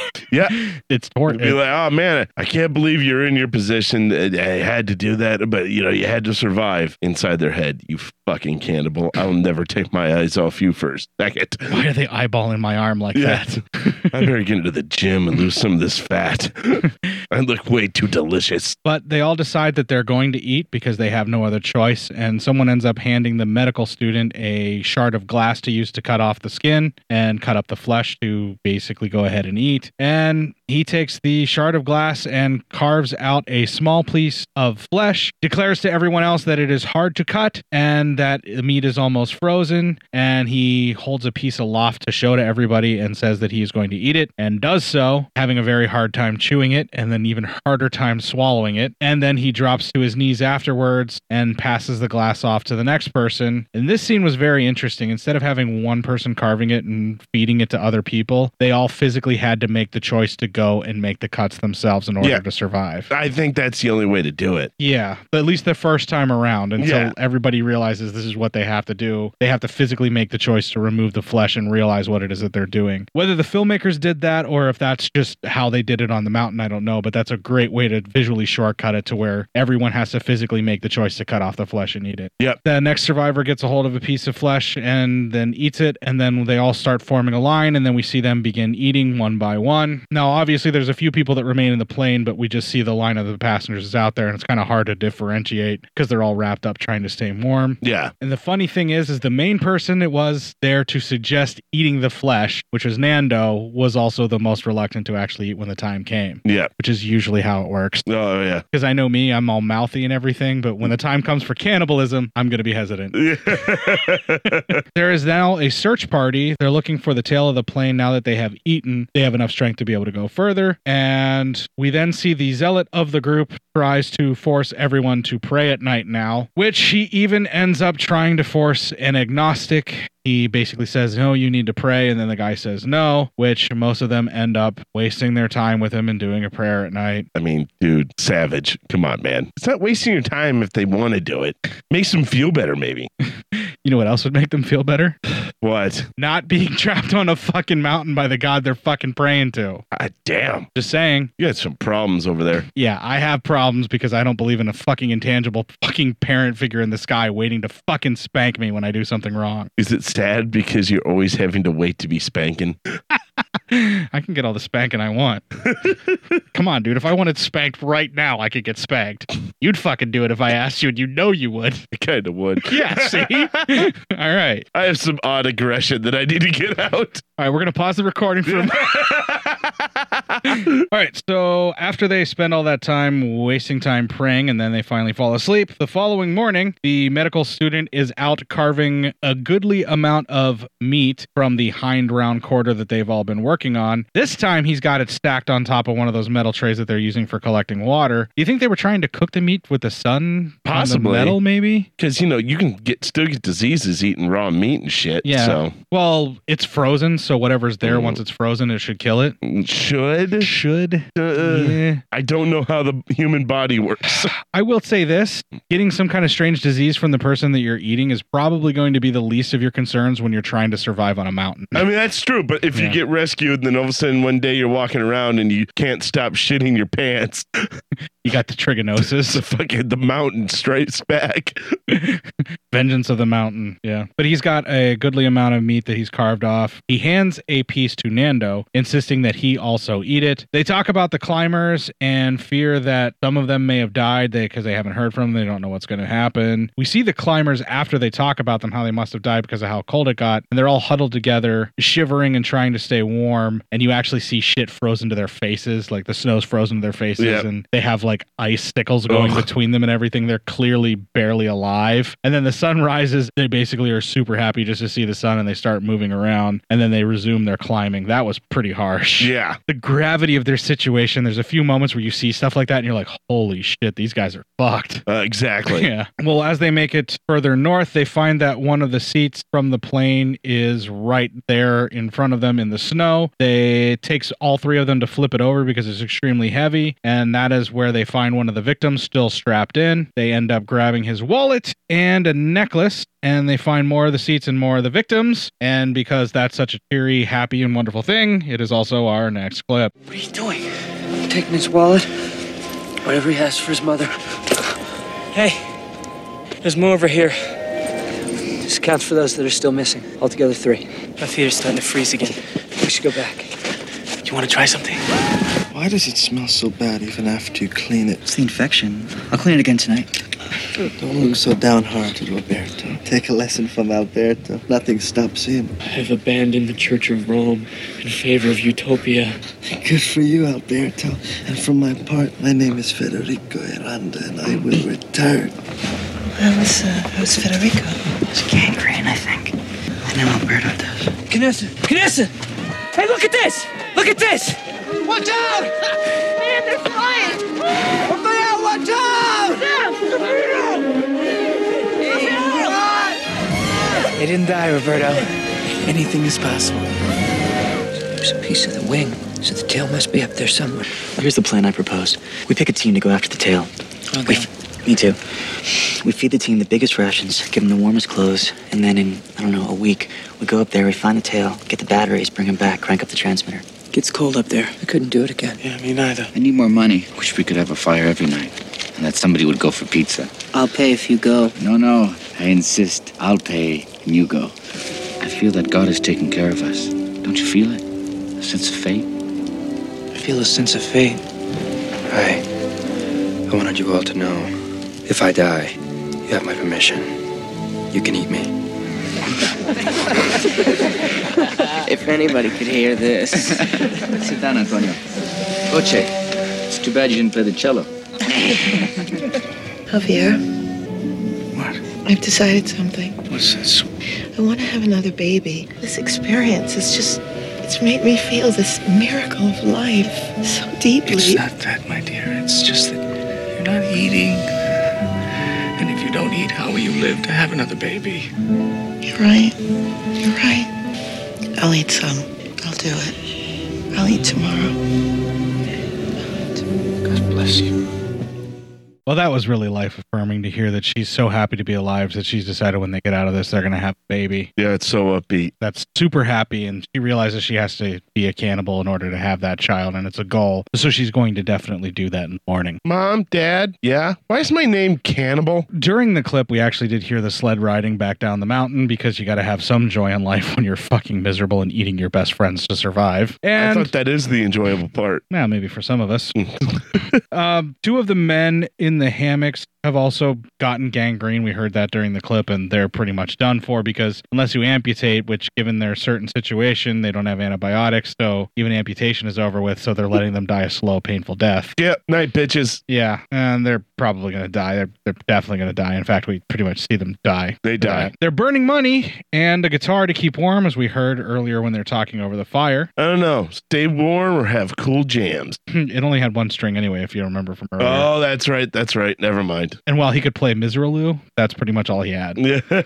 Maybe Twinkle Twinkle Little Star, but I would much rather stay warm than keep an acoustic guitar Yeah, you going. can't have any cool jams. But I thought it was really funny when the one guy said, it's too bad you didn't play the cello so they would have more wood to burn. Yeah, right. After this, an avalanche begins tumbling down the mountain and launches the luggage forward and everyone else, basically burying everyone and filling the entire cabin of the plane that's left over in the wreckage with snow and burying the group completely in snow and beating the ever-loving piss out of them with the luggage at the same time. And it fades to black, then it fades in from black, and one of the characters lights up the Zippo and begins trying to dig themselves out and make it so that the buried can at least get some breath. They start trying to dig out everybody. There's a couple of scenes where you see somebody just dig out somebody else's face and then move on to the next person. Yeah. Because they're like, okay, you can breathe, you're good. You Yeah. know?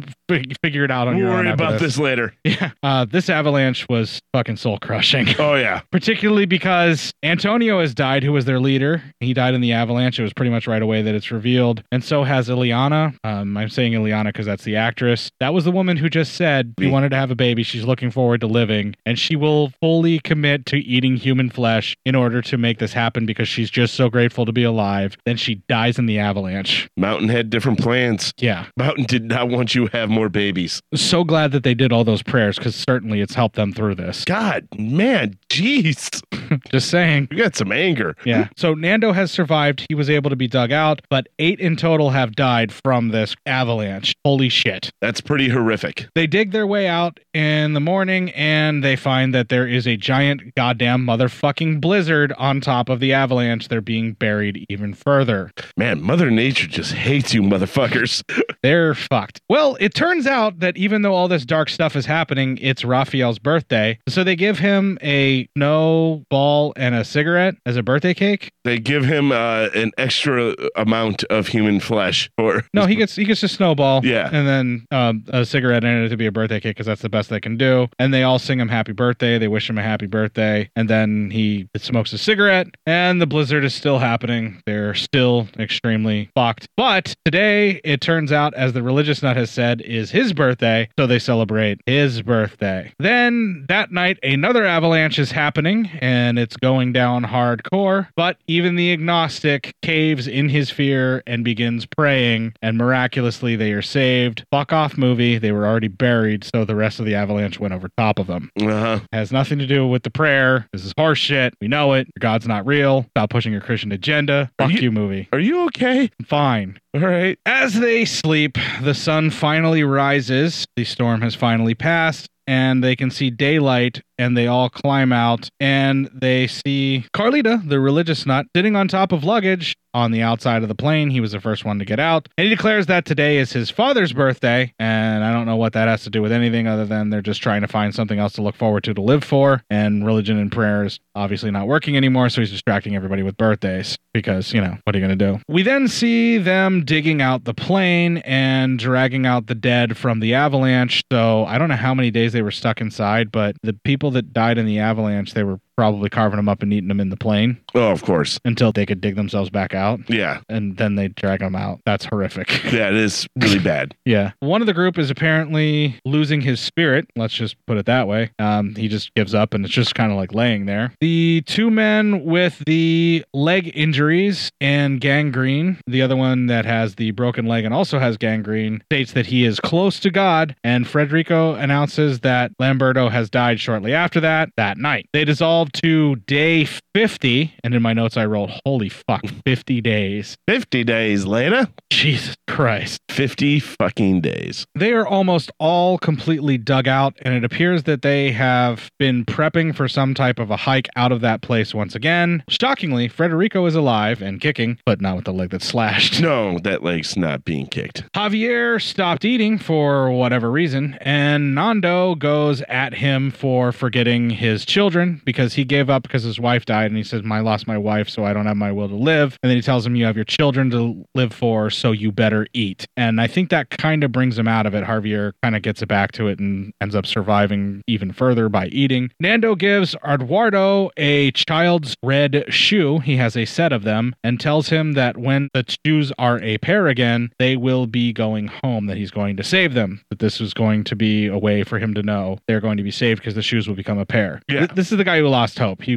basically gave Yeah. up. And I think this is just something to give him something to cling to, literally. Yeah, for something to hope. work for. Yeah, something to look at and kind of hang some hope on. With that, the trio wanders off and hikes to find the tail of the plane as the others attempt to repair the radio, though none of them know fuck all about electronics. They essentially assign a guy who once hooked up his cousin's stereo using a manual.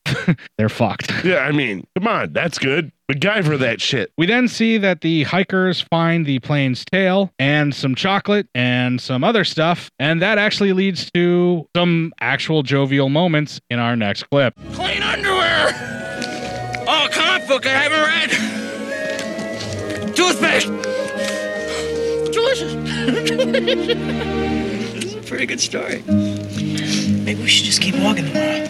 What are you talking about? We found the batteries. Bring them back, transmit SOS. That's it. Just unbelievable with all the time the tail's been a 3-hour walk. Maybe we should just keep walking to Chile. What the hell are you talking about? You're talking shit. We don't have the equipment to climb these mountains. We would die. No, we bring the batteries back and we transmit SOS. That's it. Well, that isn't gonna work, is it? I don't know. Maybe we should just keep walking. Oh, look, well, I'm not throwing my life away walking into those mountains. It's a stupid... All right, this is what we'll do. We'll get the radio and we'll bring it back up here. We don't know how to hook up a radio. We'll bring Roy. I don't want to go. Well, we don't know anything about radios. I don't know anything either. All these wires, I don't know what they're for. I just helped my cousins with their stereo. We had a booklet. You're going. You take it. You're smarter than me. I don't want to go up in the snow. I don't want to go. How much further is it? We've been walking a long time. I don't have any strength, you know? I feel sick. I'm weak. We should shut up. This was your idea. Want something else? It'll be dark soon. I'm gonna wrap this stuff around my legs. I want to be warm tonight. God damn it! That was you! Why don't you two give that up? Huh? I'll make a fire. Tintin. Yeah. Let's make a fire. This stuff worked good. I feel snug as a bug. What do you think we should do? Fix the radio. Yeah, but if we can't fix the radio. I don't think it's going to work. But when it does work, Roy, it won't be because of you. I never said I could fix it, But if Vanessa. it doesn't work, what do you think we should do? Huh, Tintin? Well, I don't know. Whatever you two decide. Mr. Switzerland. Well, I think that if the radio doesn't work, what we should do... Look, I'm not climbing those mountains. Yeah, well, then I'll go without you. Well, you'll die. You'll freeze to death. No, I won't. Not if we make a sleeping bag out of this stuff. There's enough stuff here to make a bag. Nando. Look at this. Look. Oh, wow. Look at that cake. Are we going the right way? I think so. Just want to point out that I think that Roy is pretty much how you would react in this situation. Yeah. But it would be like the first 5 minutes. It'd be like before we get on the plane. You'd be like, I'm cold. I don't want to walk. I don't want to do this. Sunday's my birthday, and I don't want to spend it in a mental hospital. Just leave me here to die. Just go. It's like, Matt, it's 5 feet. I know. I can't make it. Matt, it's literally June. It's 75 degrees I'm out. cold. and I'm asking you to please walk to your front door and open it up for me. No. Just leave me here to die. Leave me here to die. Matt, I have pizza. I don't want to get up. I don't want pizza. All right, so after this, they try to walk back. Their radio man gives up hope and basically falls down and says he's going to die. Just leave him there. But Nando, being a badass, and I just want to point out that I never thought I'd say that about any character that fucking Ethan Hawke ever plays. True. Yeah. He will not listen to him and forces him to his feet. He makes him get up and walk. And then when that doesn't work, we then see him carrying him through the fucking blizzard back to the plane just in time to get them in and keep them from freezing. And they're back into the main cargo hold. And they announce that Frederico has died because he walks in, looks right at Frederico and says he has died. That was the man who had the slash in the leg. Yes. And then Gangrene finally got him. And he collapses right after he notices that and says it, and no one else paid attention apparently, or just didn't notice because Frederico was quiet. Then we see that it is day 61 that they have made a mark in the snow like a big X and completely dug out the plane, and all of the area area around the snow they have marked with this dark brown stuff surrounding the plane. I don't know if that's their filth or whatever it is, but it looks like filth-laden snow. But it makes sense if you think about it that they would mark the snow in some way to make it stand out to where it would be a different shade than the rest of the snow to go with the X of the plane. They're trying to be noticed if anybody flies overhead, is what I'm guessing. It looks as though many of the men are starting to lose their minds. Most of them are giving up and they're sickly and dying because, let's face it, you're not meant to be a fucking cannibal in an abandoned plane on a mountain for long. No. That's not going to happen. We then notice that Raphael has died and that the sleeping bag is finally prepared, and more men begin the journey to venture further out in search of rescue. They've gotten to the point now where they realize that the only way that they're going to get saved is by the strongest of them that still have some energy and have been eating the most are going to transverse the mountains with a homemade sleeping bag that fits 3 people in order to survive the nights that they don't freeze to death. Yeah. That's not bleak. No, not at all. Everything's fine. We then see that the religious nut declares that he had a dream and that they would be successful as it was a premonition, not just an ordinary dream. So now instead of praying to God, God is apparently giving him visions. Okay, whatever. Let him live. It's bleak, man. And you're even more of a negative Nancy. We then see a hiking montage as the men are working their way through the mountains and they're journeying to find help. Because you're the best around. No, it's not that kind of montage. They set up camp and sleep, and the following morning, they almost fall off of the cliff before cresting a peak and finding nothing. They're looking around, nothing. Whole lot of nothing. One of the men kind of loses his shit, ends up sliding all the way to the edge of a rock and almost falling off the side. But once again, Nando becomes a superhero badass guy. Again, never thought I would say that about Ethan Hawke. Exactly. He has to be lowered by the medical student in an attempt to rescue the man who slid off the side of the rock, which is successful. So they are now as okay as they possibly can be because they're pulled up on the rock and they get their breath caught up. Everything's fine now. Yeah, as close as they can. They sleep once again in the sleeping bag, and the next day is our next clip. You ready, Roberto? You see that line? That's a road. Can't see anything. You see it, Tintin, don't you? Well, I see a line. I couldn't say if it was a road. I think we should go back. Go back? Yeah. This mountain's too high. And what are we gonna do if we go back? Go to the road. It might be a road, it might not. Look, I have the best eyes. That's a road. I'm going back. I'm going on. What are you gonna do, Tintin? I don't know. All right, how about this? Well, leave our stuff here with you. We'll climb to the top and see what we see. You wait for us, Roberto? All right, then I'm going back. This is green trees, hills. Tintin! Go back and get Canessa! Tell him it's gonna be all right! Tell him to come up and see for himself! Canessa! Nando's at the top. Did you get there? No. But he says it's marvelous. I have to rest. Nando? Mountains. Nothing but mountains. We've had it! We've completely had it! No, we haven't. On 2 of these mountains somewhere, there's a green valley. See these mountains over here? There's no snow on them. These mountains must be 50 miles away. You think I can walk 50 miles? If we have to, we will. I can't. Yes, you can. I can't. I'm not as strong as you. You know what it is that we've lived this long the way we have? 70 days that we climbed this mountain. You know what it is? It's impossible. It's impossible, and we did it. I'm proud to be a man on a day like this. Alive. That I lived to see it. And see it in such a place. Take it in. I love you, man. Look. It's magnificent. It's God. And it'll carry us over every stone, I swear. I swear it to you. All right. We'll get Tintin. We're going to send him back down to the plane. We'll take his extra food. You see where the sun's going to set? That way's west. And to the west are the green valleys of Chile. We're going to die, you know. Maybe. But if we die, we're going to die walking.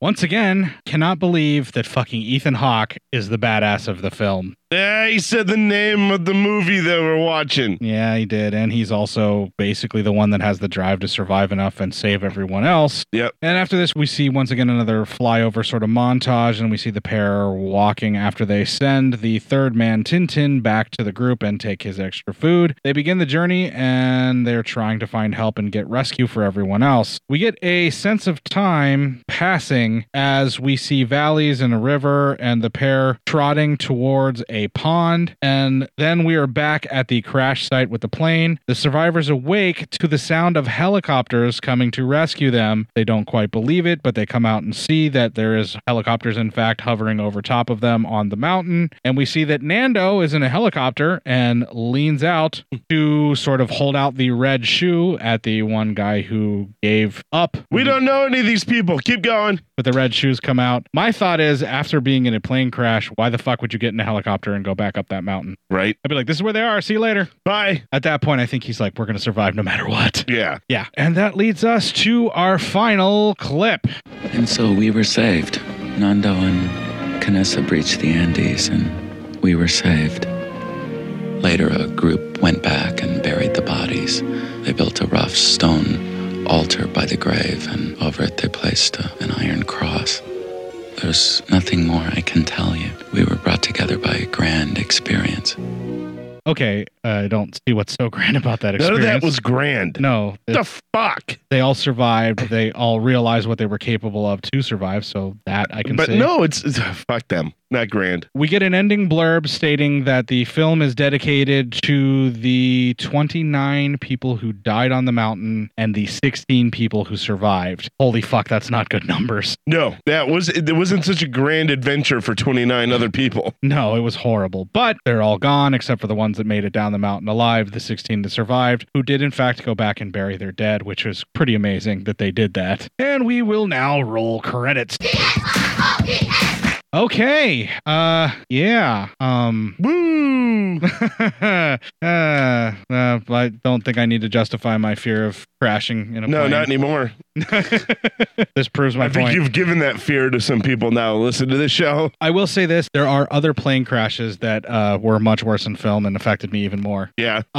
Just seeing the trailer to the one flight where Denzel Washington is the pilot who later gets discredited and they say he's drunk, where he flips the plane upside down to land it on the roof. YouTube the scene, the crash scene.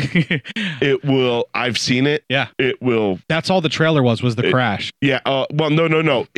There's even more to it. Yeah. And it will Yeah. pucker your fucking asshole, my friend. I didn't pick that one because I thought it was too new, and Alive was the one that more people knew about. Yeah. And it fit a lot more of the mold. There's another one too that's pretty close, but the actual story behind it goes a little bit more hinky to me, and that was the Liam Neeson movie The Gray, where he ends up having to fight wolves after a plane crash in Alaska. I thought maybe you're going to go with Airplane. That plane doesn't crash though. No, it doesn't. But I mean, it has problems. Yeah, totally. But trying to overcome that fear, I've gotten much, much better. I don't white knuckle it anymore. But there's a few things that happen in the movie during the plane crash that I definitely catch myself doing whenever there's turbulence. Oh, yeah. Like pulling the buckle down ridiculously tight, thinking that will save your life. Exactly. I also will, if there's like nobody in the seat next to me, I will grab a hold of the buckle and wrap my arm around it like I'm Indiana Jones on the bridge. Oh, really? If I have like the seat next to me free, the longer part of the strap on the seat next to me, I'm literally wrapping around my wrist and holding on to it like I'm Indiana Jones. All that's going to do is tear your arm off and cut you in half. I know. I don't care. It makes me feel better for that brief moment that I have that wrapped around there. My arm's gone.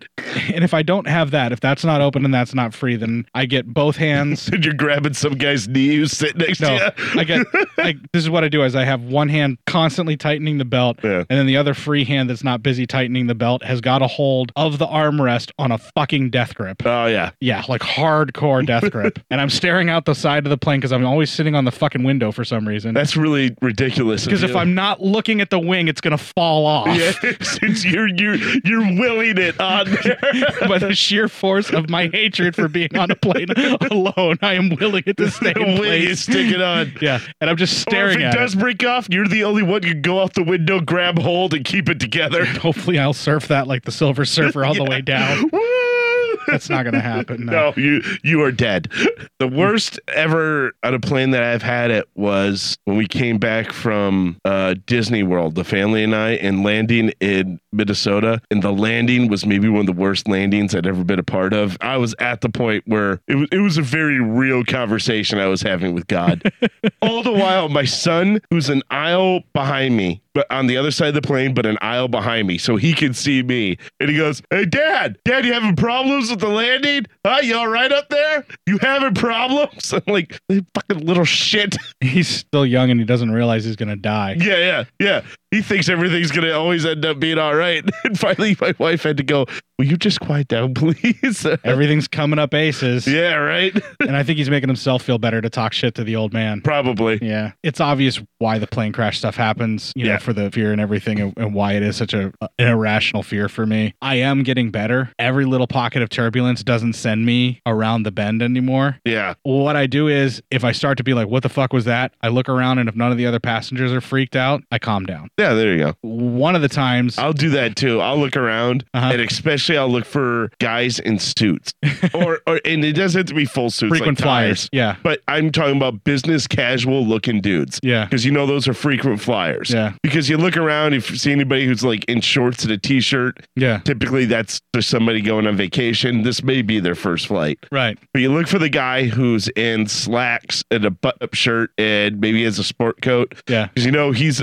got a meeting to go to probably right after this, or he came for work, frequent flyer. And if he's just sitting there, like either A, at his laptop, or B, like looking at a file, and the plane shakes and I look at him and he doesn't look up or do anything, I go, all right, this is fine. We're fine. Yeah. Now, for me, it's look at the people around me, look at everyone, see how they react if no one even thinks anything about it. But I've gotten to the point now where unless it's an air pocket drop where you actually feel that stinking feeling, even just the regular shaking turbulence, unless it's like really steady, like crazy, doesn't freak me out anymore. I've gotten much better. See, we can never be on a flight with one another because you'll look to me if we start getting turbulence and I'm going to be like this. What?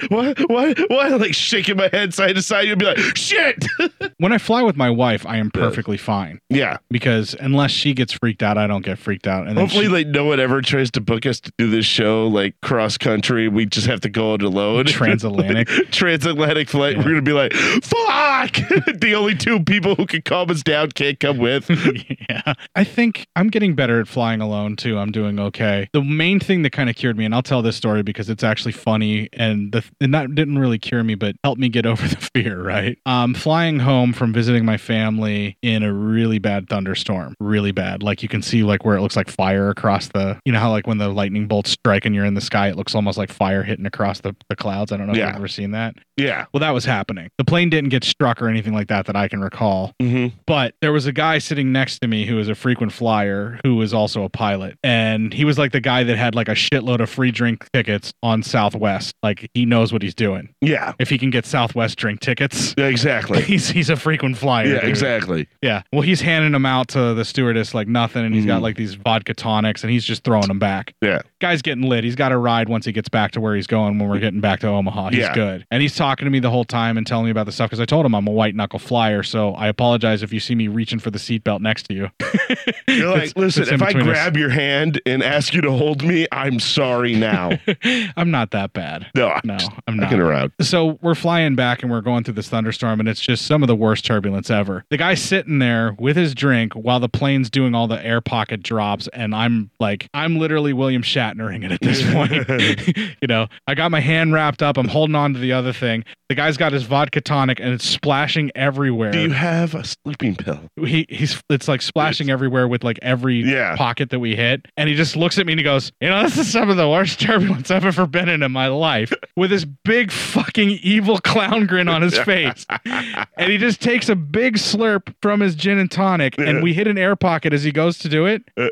All over him. All over him. That shows you, man. He's not grinning anymore. He's pissed and he can't get a towel because the stewardesses are even strapped down at this point. And I just kind of look at him when that happens and I'm like, if I die, this is the last thing that I get to see.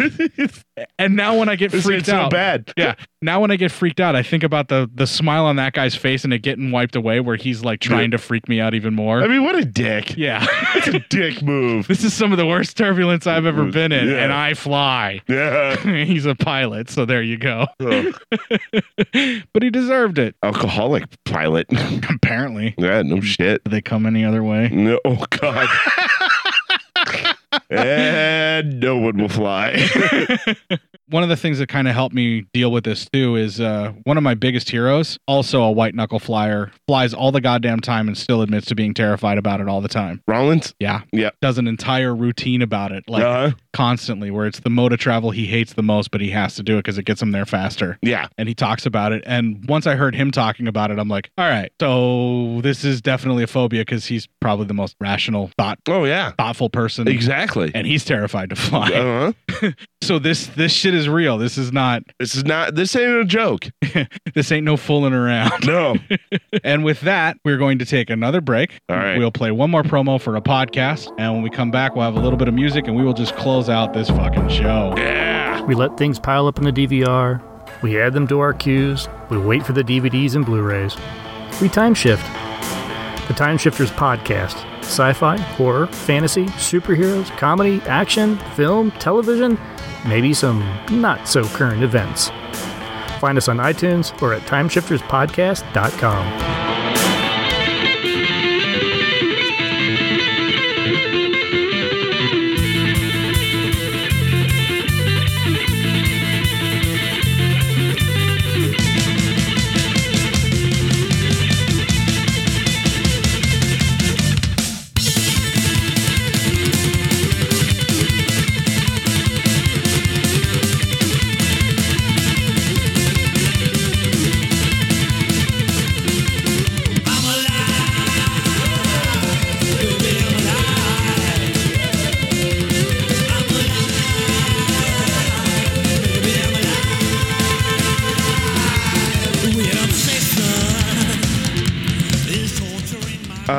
Yeah? Dude? What? What's the name of this song? The song's called Alive. Well, what the fuck, man? Why couldn't you play Alive by Pearl Jam? Because this is the Necromantics and they don't suck. Whoa. What? Dude. What? Dude. Whoa. What? Pearl Jam? Yeah. You're really going to defend Pearl Jam? I'm just saying a lot of people really like Pearl Jam. Like, rabidly, my friend. Rabidly like Pearl Jam? Yeah. I'm not a fan. Wow. Listen, I'm not backing away from you for any other purpose than... Because you're afraid of Pearl Jam fans? Yeah. Okay. Oh my God.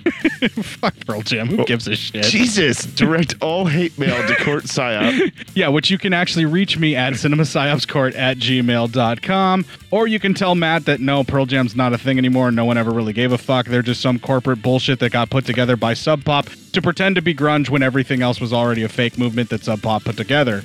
It's all horseshit, and they're the forefront of the biggest pile of horseshit out there.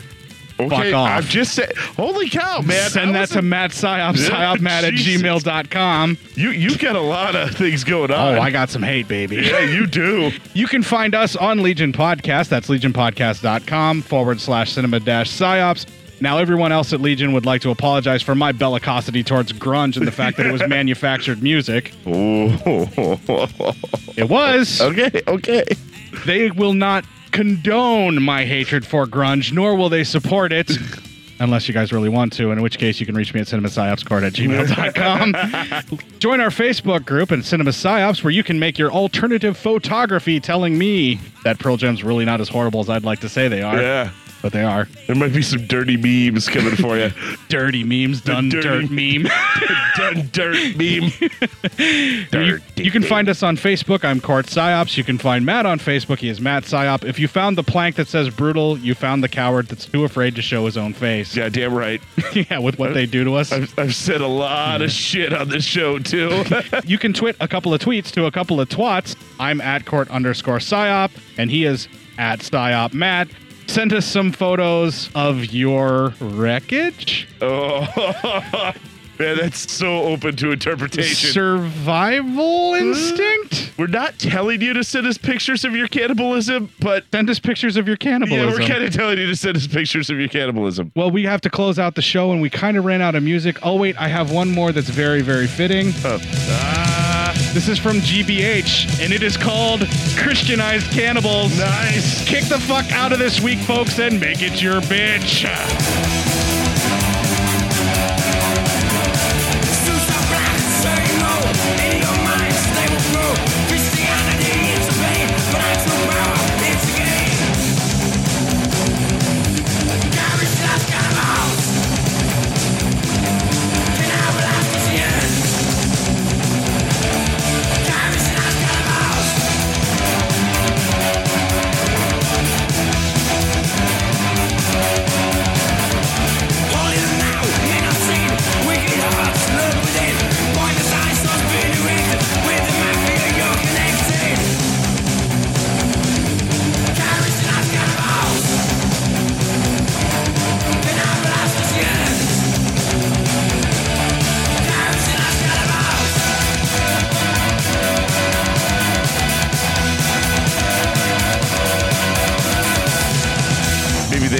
spend as much time in a nut house. I'm sorry, a sanatorium.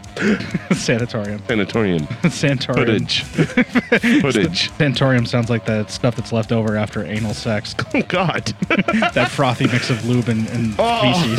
Oh, that's Santorum, which was named after Rick Santorum for being so homophobic. Oh. Did you know that? No. Yeah. That doesn't matter, though. We're talking about this movie. Well, it matters because he had to say it. Now it's there. What, the words frothy mix of lube and feces? God. You don't like that? You don't like to think about that? Funny. That's why they named it after Santorum. The funniest part is the word frothy. Well, yeah, you got to say frothy. Of course, it would be frothy, too, if you think about it. Makes a frothy, hot ejaculate and feces. And lube. And lube. Yeah. Can we stop talking about it now and get back to the movie? Okay? I don't think you are.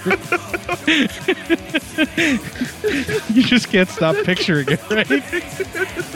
I'm leaving all of this into an outtake.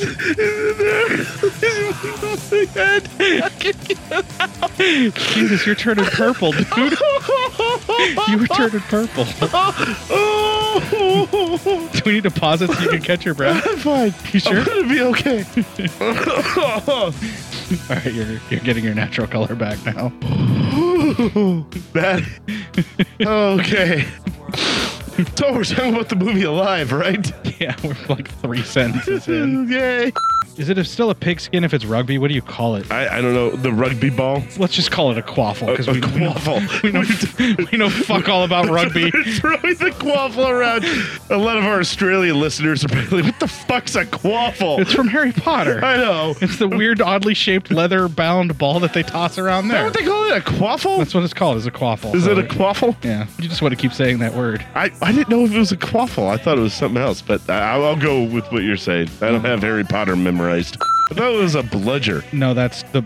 God damn it. There's 3 different types of balls. Do you really want to go through this? No, let's keep going. No, we're fucking doing it. We're doing this now. All right. There's the golden snitch. The little tiny ball that flies everywhere. Snitch, all right. Yeah, of course you know that. Yeah, because, well, yeah, it's the quaffle's the main leather ball that they have to toss through the rings. Oh, okay, you're right. The bludger's the one that moves around. And they hit each other. Quaffle. And then the beaters hit the bludgers to try and hit the people with the quaffle or the getting the golden snitch. And yeah. Yeah, all right. There you go. That's the only sports ball I know fuck all about. It's Quidditch. It's Quidditch. A fake wizard sport from a fucking movie series. Do you know some people actually play Quidditch? Not like they do in the movies. No, but they run around with brooms. I don't doubt that. You know what? I judge those people less than I do actual sports ball players. At least they're using their imagination. I'm falling down a spiral, destination unknown. Double-cross messenger, all alone. Can't get no connection, can't get through, where are you? Well, the night weighs heavy on his guilty mind. This far from the borderline. When the hitman comes, he knows damn well he has been cheated. And he says, help, I'm stepping into the twilight zone. This is a madhouse, feels like being home. My beacon's been moved on the moon and star.